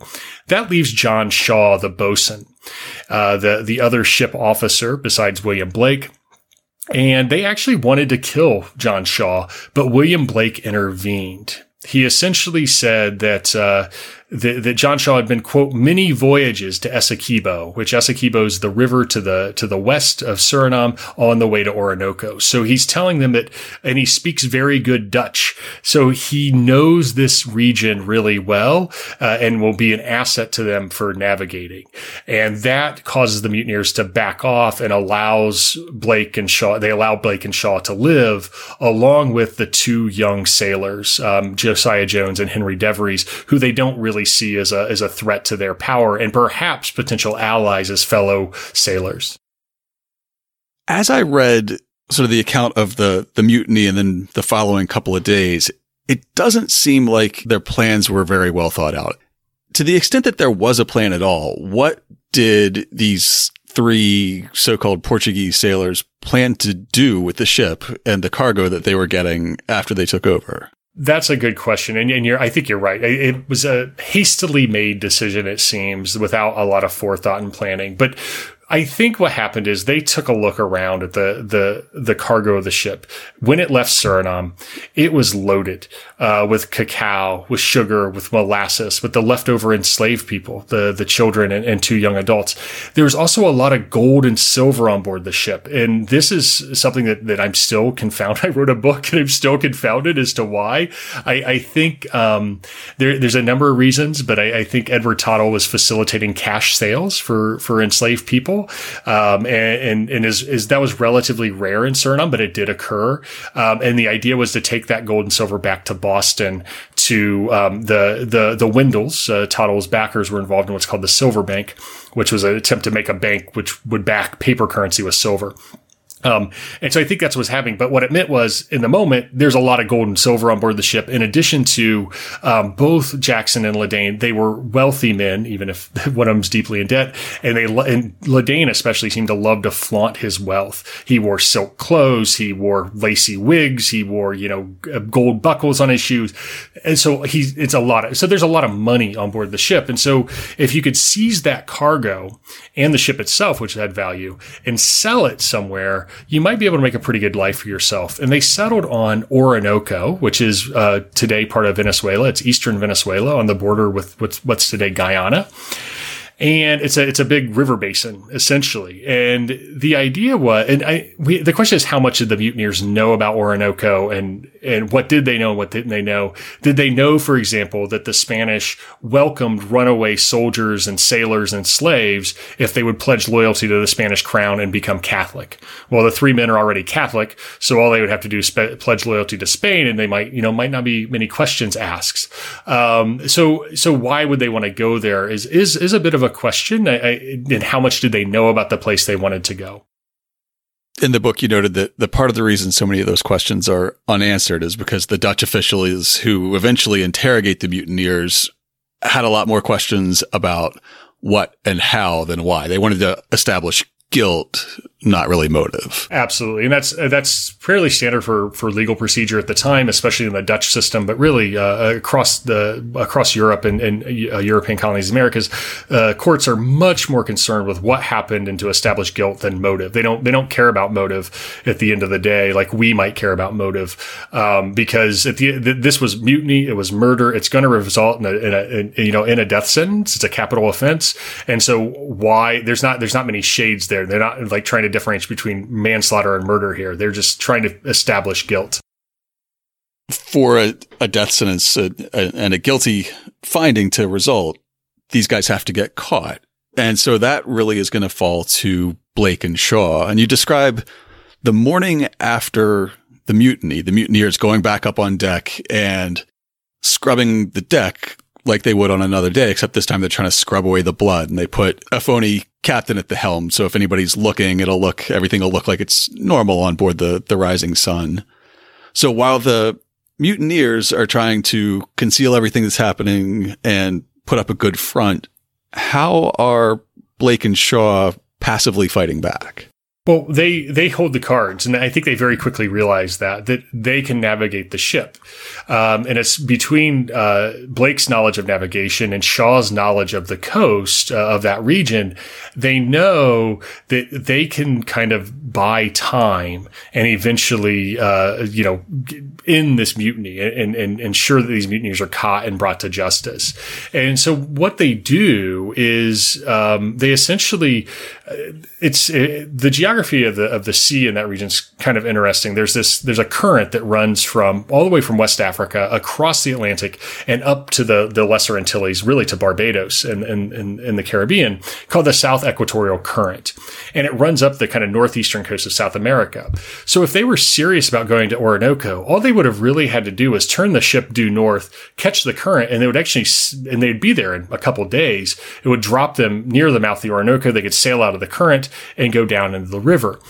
But instead, because the mutineers have no knowledge of the region or of sailing, they essentially just turn the ship due west out in there and near the coast, and so they're not in the current, and so the ship just kind of lumbers along the coast of Suriname very slowly for about 4 days, actually, until they come to the mouth of this giant river, and Blake tells them that they believe this is the Orinoco, and so they sail up the river, except for it wasn't the Orinoco. So eventually the mutineers and their newly acquired ship arrive at a colonial outpost. Yes.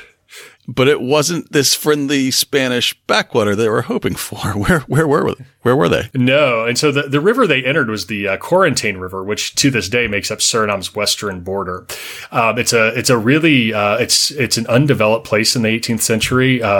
There's next to no habitation. And so the ship enters. So these rivers, they're tidal rivers. So they have a really strong current out at low tide and a really strong current in at high tide. And so you time with the tides. And so when the morning high tide comes in, they catch the tide to go up the river.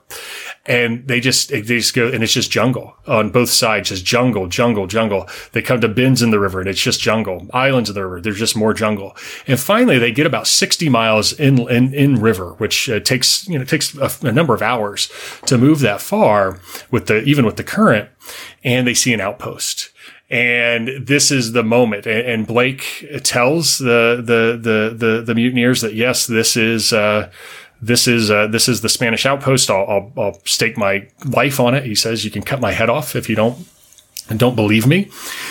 And so Ferdinand Acosta puts on, George Ladain's clothes, his silk clothes and his lacy wig and his laced hat and his wig, pretending to be the captain. And they all, except for John Shaw, board the ship's boat and they row ashore, and a group of men come out to greet them, white men, and they all speak Dutch.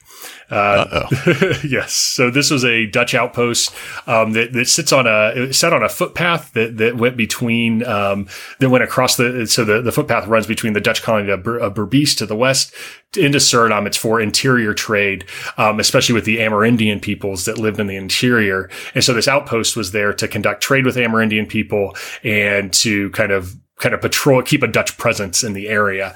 And so it's Corporal Jan Heiss is in charge of the post, along with a few soldiers and a couple translators, and some Amerindian allies are hanging out there when the mutineers arrive. The mutineers and Blake go on shore. How does Blake let the Dutch post holder know what's happened on the Rising Sun? So he plays dumb. He essentially, he asks if they're in Orinoco. He's like, I don't know how they're communicating because Blake can't speak Dutch. And none of the rest of the crew could speak Dutch except for John Shaw. So they must kind of communicate back on the ship and not going on shore. And so they must have communicated by hand signals or something. And they find out that they're not in Orinoco. So Blake plays dumb and says, "Oh, I have to go back to the ship and get my navigational instruments, get the charts, get the maps." And so he goes back to the Rising Sun and he grabs all of his stuff and John Shaw.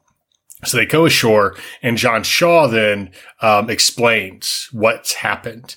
And they're there long into the evening. The post entertains them, thinking they're just lost sailors, right? They kind of play along despite the fact that they know what's happening because Corporal Heiss had explained to Blake that it's going to take him time to assemble a force. He doesn't want to there's two things kind of running through his mind. The first is he doesn't want to risk his soldiers entirely, and he wants an overwhelming force to take the mutineers of Amerindian allies, of native peoples that he's allied with.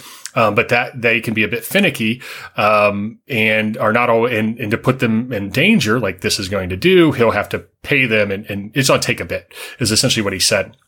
So, they're there late in the evening, and so Shaw and Blake pretend like everything's, that they're going to get back on the ship and sail back out and head to the Orinoco. They get back on the Rising Sun. The ship's boat is still in the water beside the Rising Sun, and Blake and Shaw are confronted because the mutineers know that they're not dumb, right? They know that Shaw's told the official Jan Heiss exactly what's happening. They want to. Joseph Perea says they should kill Shaw right then and there, but Ferdinand da Costa says, no, we need to leave. We need to get out of here now. The tide's going out. It's getting dark. We have to go now. When the two men get in an argument, Shaw sees the opportunity. He jumps overboard. Remember, he's been wounded. He's been slashed, but he jumps overboard into the ship's boat, and rows ashore. And they, instead of going after him, Da Costa and Lucas and Perea freak out. They literally cut the anchor cable, to the ship, and it takes off down the river. But it's just drifting, right? They're not navigating down. They're not navigating. No, it's getting dark. It's dusk. The current's flowing out fast with the tide, and they run aground. The next morning, they get up. There's no sign of Shaw. There's no sign of Heiss. They've moved up the river a little bit. The tide comes back in, so the ship floats because there's more water. And they begin moving. They begin going upriver a little bit. This time, of course, they're fighting the tide. The moment the tide begins letting out again, they run aground. So now it's June 7th, 1743, 2 days. And on that morning, after they run aground, they see three ships. They wake up the next morning hoping the ship will float again, and they see three boats coming at them. The first is the Rising Sun's boat, and Jan Heiss and John Shaw are in it, along with the Dutch soldiers, flanked by two canoes of Amerindian warriors, probably about 30 men in all told. There's a movement to Joseph Perea wants to load. The Rising Sun does have a couple guns on it. He wants to load it. But they very quickly realize that there's no sense in fighting. Perea is not a skilled gunner. There's not enough gunpowder on board to hold him off. So at this moment, Josiah Jones and Henry DeVries jump overboard and swim ashore. And the three boats surround the Rising Sun. Everyone boards, and in this moment, Joseph Perea actually jumps overboard and swims ashore and runs into the jungle, and disappears for a bit. Meanwhile, Jan Heiss arrests both Ferdinand da Costa and Thomas Lucas, and so this is how they're apprehended. And Blake and Shaw take the Rising Sun back to the outpost on the quarantine. So the mutiny is now over at this moment. But Perea is still on the run. How does he end up getting recaptured, or what? I should say, what becomes of Perea? What becomes of Perea? He's on the run. It's unclear how long. A few days certainly. And so Heiss, the first thing they do is they send out a short search party almost immediately.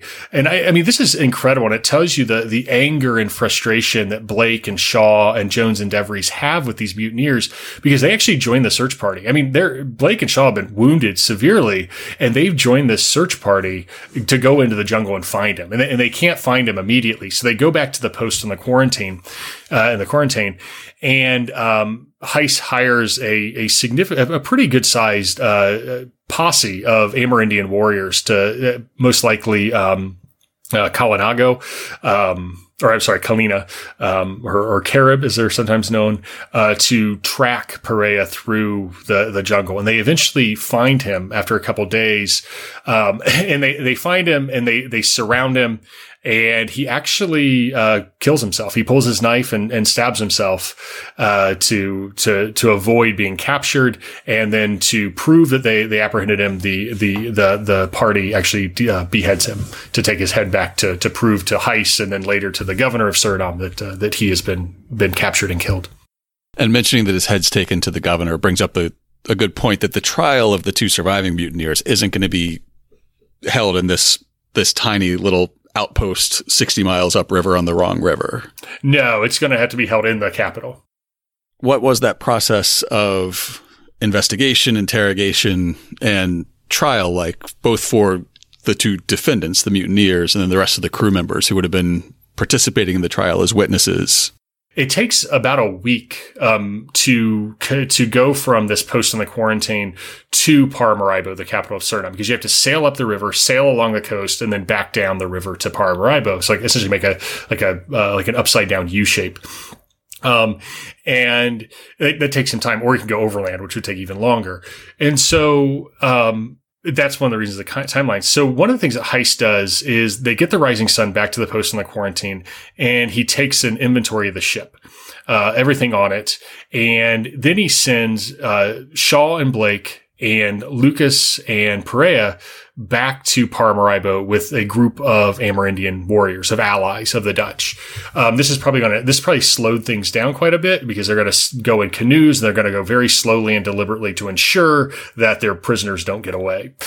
So they reach Paramaribo, and it's there that there's an initial inquiry done of a testimony of William Blake and John Shaw is taken. And then the mutineers, as they begin gathering evidence for the trial of the mutineers, but the governor and the Rad Fiscal, or the attorney general of the colony, are reluctant to begin the trial until they've somehow apprehended the third mutineer.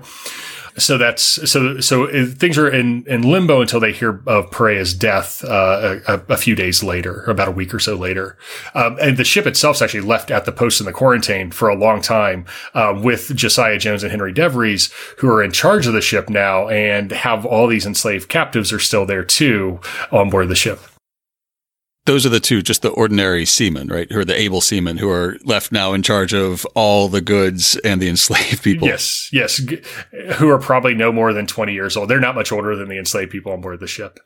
Big promotion for them. Yes, big promotion. And of course the Dutch soldiers are there and stuff too, but yeah, big promotion for them. So once word has traveled back to the rest of Suriname that we have the head of the third mutineer, what does the trial consist of beyond just the testimony of Blake and Shaw? So they bring the Rising Sun back as well, so it can be inventoried and inspected. Josiah Jones and Henry DeVries come back as well, along with the cargo, the enslaved children. And so the first thing that's done is a group testimony is taken of the four men, Jones, DeVries, Shaw, and Blake. They all sign it, and it's essentially a collective testimony, very similar to that offered by Blake and Shaw earlier, actually lacking in even more details. It's just really an account of the mutiny itself, meant to establish the guilt of the two men that will be put on trial. The two men are then put on trial, and by that they're interrogated. So the way that, once again, the Dutch legal process, there's no assumption of innocence. Like the they know that they're guilty. Now they just have to establish that guilt. So what we today think of presumption of innocence, that's just not there. And so, yeah, they just lay out questions because they want to figure out what exactly happened during this. And then once they question them, they get them to confess. They both sign their confessions, and then they can move on. It seems, Ferdinand Acosta is very clear that he knows it's over. You can see that in his testimony. He answers all their questions. He freely confesses to what happened. Thomas Lucas did not. He's much more obstinate. He only answered about a third of the questions. So there's like 70 some odd questions that the officials asked them. He only answered about a third of them. And then he also refused to confess. And his answers at one point were so misleading that he's actually forced to sit in the room with Ferdinand Acosta, who's confirming or arguing against him, at that point. So it's unclear. They do eventually get Lucas's confession. It's unclear if they used torture or not. The Dutch were not afraid to use torture even by this point, even by the 1740s. It was still, especially in Suriname, it was commonly used. So there is a potential they actually had to torture him to get his confession. And quite honestly, the means of execution aren't that different than what we might call torture. So once they've secured these men's confessions, they're obviously found guilty, then the death sentence that was probably inevitable from the beginning of the trial is on the table, and it's up to the colonial governor to decide the method of execution. So it sounds like they have to both choose something that'll fit the crime and also serve as a deterrent to anybody else who might be another sailor who might be tempted to mutiny in the future. So what was that? Yeah, it was, it had to be as much performance as it was execution, right? Just going out and hanging these men or beheading them was not going to cut it, because the governor says he has to send an example to sailors. And so what he decided on is that he actually decided he would use the rising sun as a prop in this spectacle. So he had the rising sun moored in front of Fort Zeelandia, which is the main fort in Paramaribo, actually built by the English, but it's the center of Dutch authority. There's a dungeon there, and that's where the mutineers were held during the trial.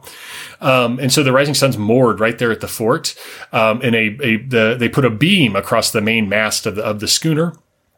And the two men are hauled up by their armpits and hung there by their armpits up on this board.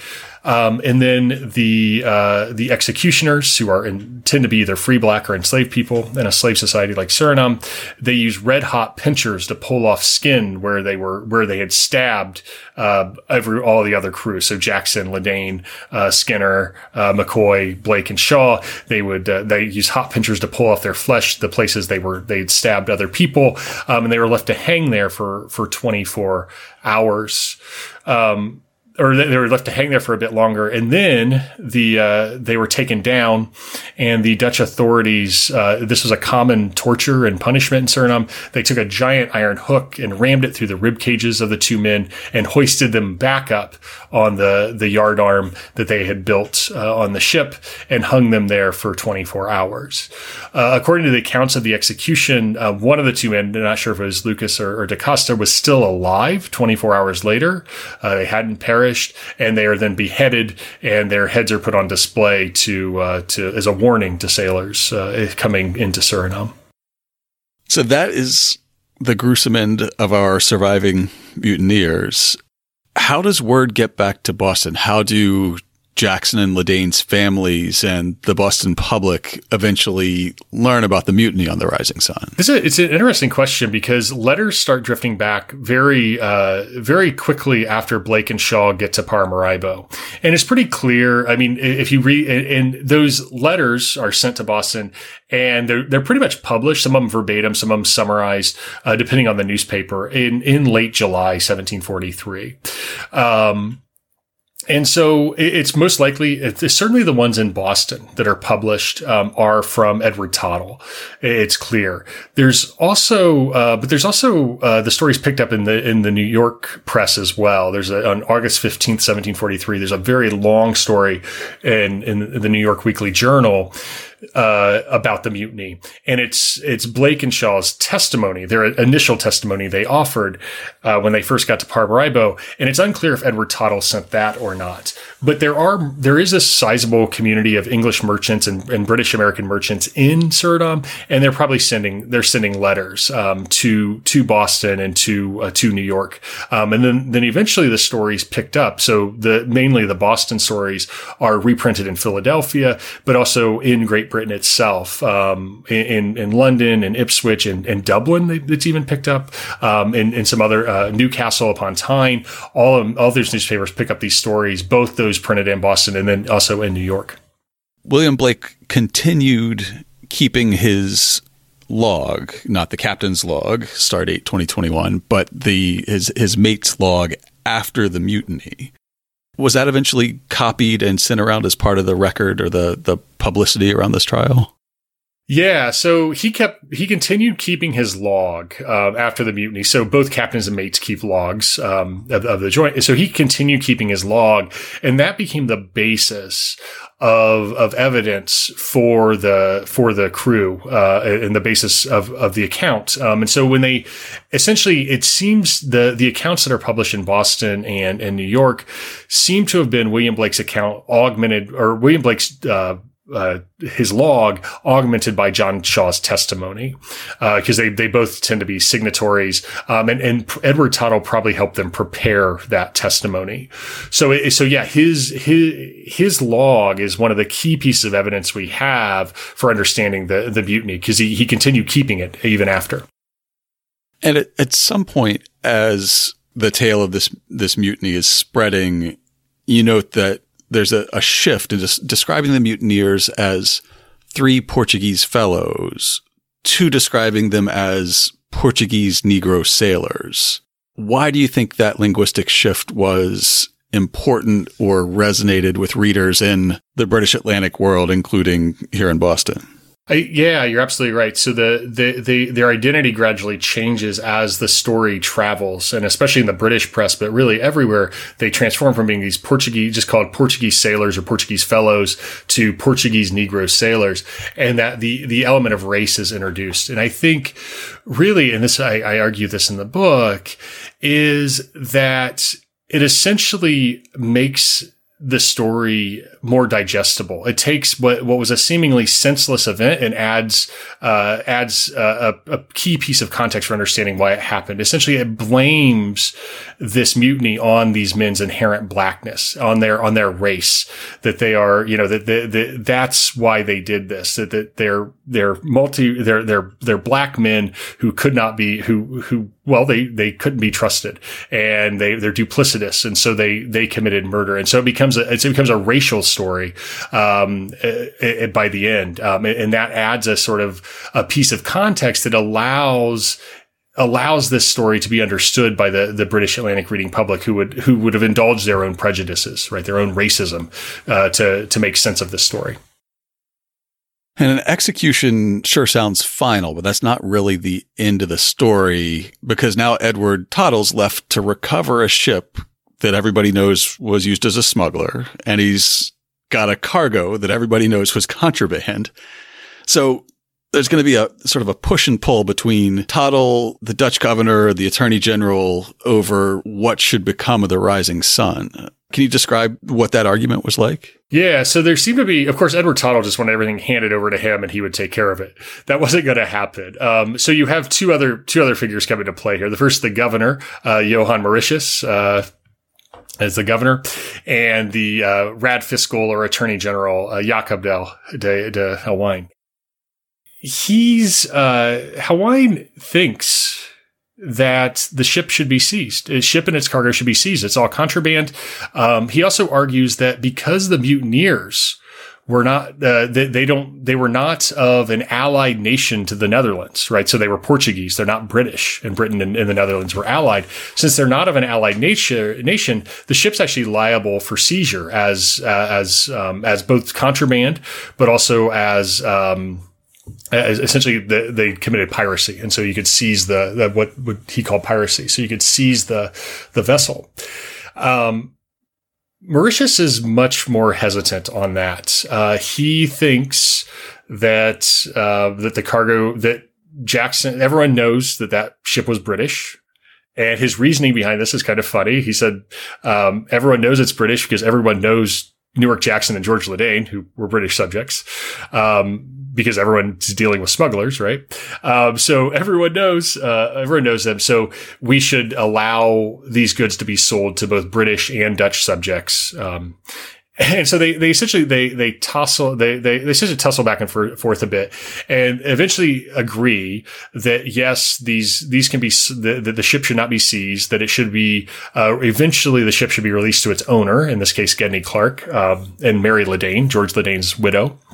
And the cargo should be divvied up and sold to both Dutch and British merchants. But with the condition that Hal Wine, the Rad Fiscal, he will, oversee all of this. He'll take an inventory of the ship and he'll impound the goods and make sure they're being sold properly.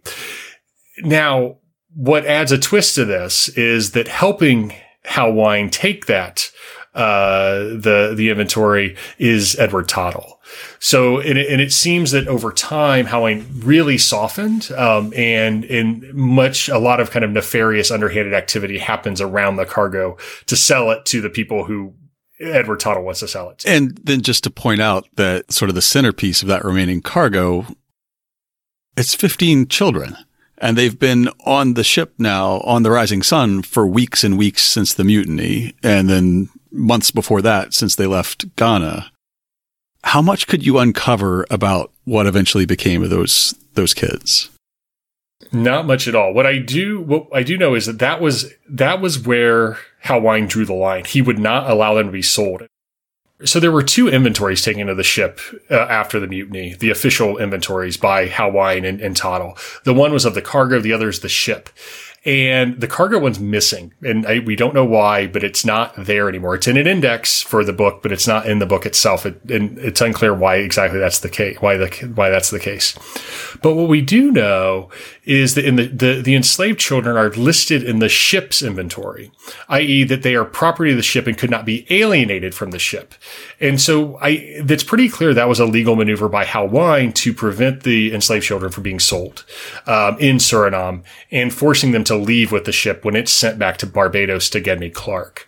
So they are on board.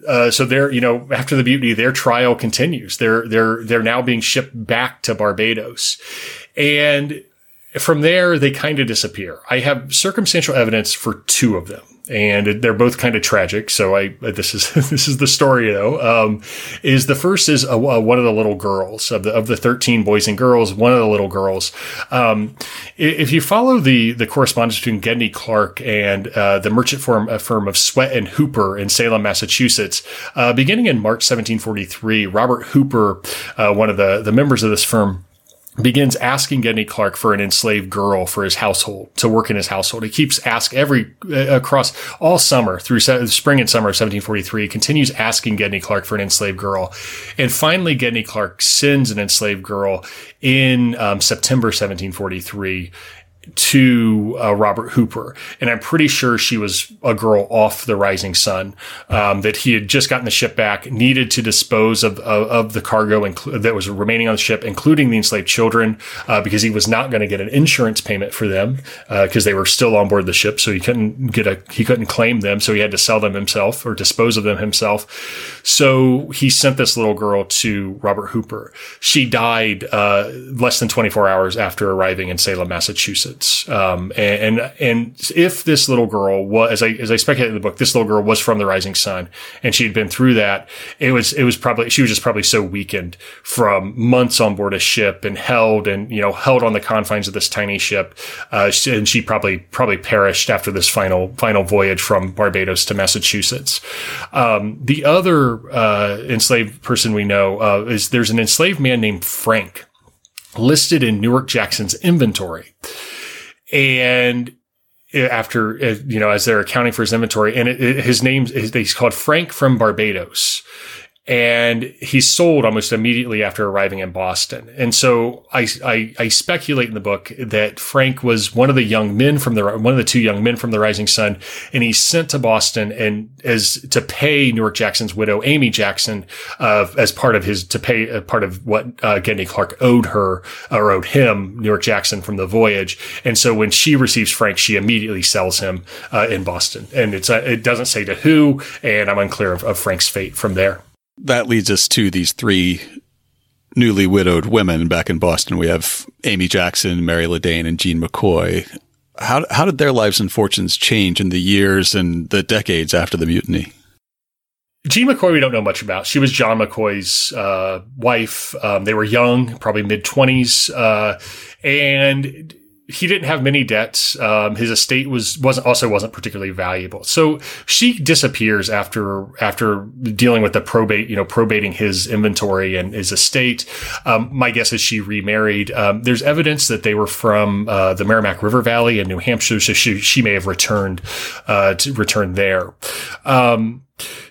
Amy Jackson saw an incredible decline in her fortunes because all these debts of her husband surface. No longer able to service those debts because Newark Jackson's no longer in the picture or working. She has to pay them, and many of them are called due. So many debts are coming out of the woodwork that she has to take out an advertisement in the newspaper for people to come forward if Newark Jackson owed her money. It takes nearly 3 years to settle all the accounts, and requires selling an extensive amount of the family property, including all the enslaved people they owned. So they owned 3 enslaved people and Frank, the man I just mentioned, who arrived from Barbados.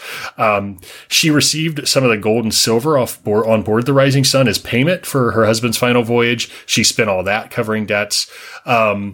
So a significant decline in fortune. She's able to hold on to the pew until, I believe, 1748 at Old North. But from there, she disappeared from the record. I think she may have remarried a merchant by the name of David Gardner.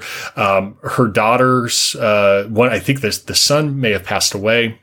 And the 2 daughters, they also marry, Elizabeth Jackson, Newark Jackson and Amy Jackson's oldest daughter, later married, merchant in Newburyport, Massachusetts. Once again, the Essex County connection, named Isaac Walker, and they named their son Newark Jackson Walker. So there is some legacy. And the family did continue to own a little bit of property in the North End that's still referenced in deeds and stuff like that up through the 1770s. So there is, so they see a significant decline in fortune, but they are able to hang on a little bit, moving forward. Mary Ledane probably was the one who fared the best. George Ledane, they had prepared, she was financially well off. And most importantly, in this case, is that Mary Ledane had Edward Tottle in her corner, right? Her husband's good friend who was going to watch her back before he watched Gedney Clark's back. And so almost immediately upon learning of her husband's death, the first thing she does is she goes to the probate court and issues a power of attorney for Edward Tottle to take care of all the affairs in Suriname. And he does. He serves her interest and recovers quite a bit of wealth for her, a lot of money. And so she lost her husband, but financially, she's probably the kind of fares the best. So we see that this works out pretty well for Mary Ledane. You say that she lost her husband, but financially, she comes out more or less ahead. What does that say for how Gedney Clark's fortune fared in this period? his fortune fares pretty well. What we have to remember is that Gedney Clark's hands are in a lot of different pots. And so this is one of many things he's involved in. In terms of this venture, though, it doesn't turn out particularly well. He's left to fight with the insurers. And the insurers, so they essentially what happens is, they acquire the insurance in London from a group of underwriters. One of the main underwriter, 1,500 pounds of insurance, so a significant amount, for both the ship and its cargo. And like I said, probably what was most insured were the enslaved people on board. And the underwriters, one of the largest underwriters, Henry Lascelles, at 500 pounds. But the other 1,000 pounds comes from a group of various merchants who chose to underwrite the venture, and they refused to pay. They claim that they have to see exactly. They want to see a full accounting of the ship and its cargo. How much damage did the ship sustain and what's it worth? How many enslaved people were left on board that they don't have to pay out for because they could be sold elsewhere? How much money did you make off the cargo that's left that we won't have to cover? Right? They want all of this information, and the only source of especially regarding the cargo, the only source of information is Edward Tottle, and he just plays the long game. He doesn't really refuse per se, but he sends some accounts here and there. He sends some. He always promises, I'll get you the paperwork. Or, the rad fiscal, he needs the paperwork. And then once I talk to him, I'll send you the paperwork. Right. So there's this constant, kind of deflecting. And he making it even worse. The Lascelles appointed an agent in Amsterdam to take care of this for them, to communicate directly with Tottle, thinking that the rad fiscal had kind of forced this, that he could only work through the Dutch, essentially, which of course was not the case. So Tottle just kind of plays the long game, and essentially they never get paid. It's unclear if the insurance claim ever went through. It probably didn't. But the only payment that Clark and the Lascelles, his investors, ever obtained was payment for was what he sold the ship for and what he sold the remaining enslaved people for. That's all he ever made from the voyage. And so it caused a total breakdown certainly between Edward Tottle and Gedney Clark. And it tells you, what the importance of being a good friend, right? Like Tottle serving the Ladain's interests first and then Gedney Clark's interest. And so, and this is happening at the exact same moment that Clark's relationships with other New Englanders are falling apart. He's having another business argument with the Swett and Hooper, who I referenced in Salem, with Edward Bromfield in Boston. And so so this is a turning moment in Gedney Clark's career, because he essentially comes to see that maybe New England's not the place where his fortune lies, working with New Englanders.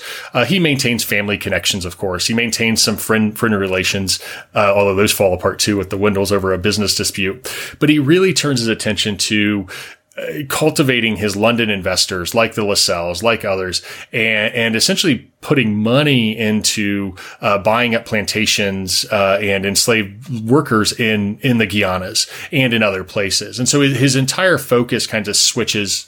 He switches focus, essentially, and moves away from New England, as a whole. And that's kind of indicative of what's going to happen in the 20, 30 years before the American Revolution, is this kind of separation between the West Indies, which had been so close with British North America. That separation begins to happen. And this is a great microcosm of that.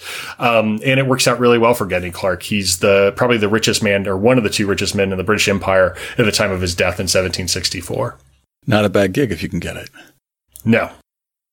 You wrote about how you first encountered Jackson, or you re-encountered Jackson in this conversation with Old North. And now your research has led to a lot more of the details about Jackson's role in human trafficking and enslaving being rediscovered. And Old North has had to re-examine their relationship with Jackson. They've taken his name off their historic chocolate program. They've started to reinterpret or add new interpretation around his role as a captain in enslaving people. But you point out that there's nothing unusual about Jackson. There's nothing unusual about this voyage right up to the moment when the mutiny begins.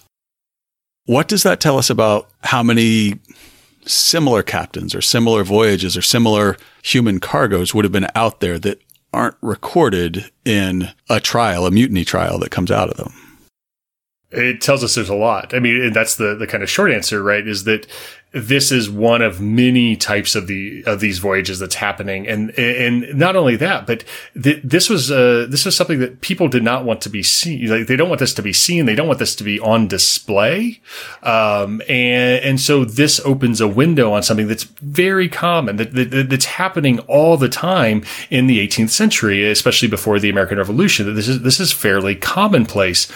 That this connection between kind of smuggling and slavery, that it's totally commonplace, and that when we think about smuggling, or we think about slavery for that matter, we should also be thinking about they should be thinking about the other one. That these two practices, smuggling and slavery, are deeply interconnected and interlinked, and form a cornerstone of the early American economy, and as I say in the book, the kind of rise of capitalism in America.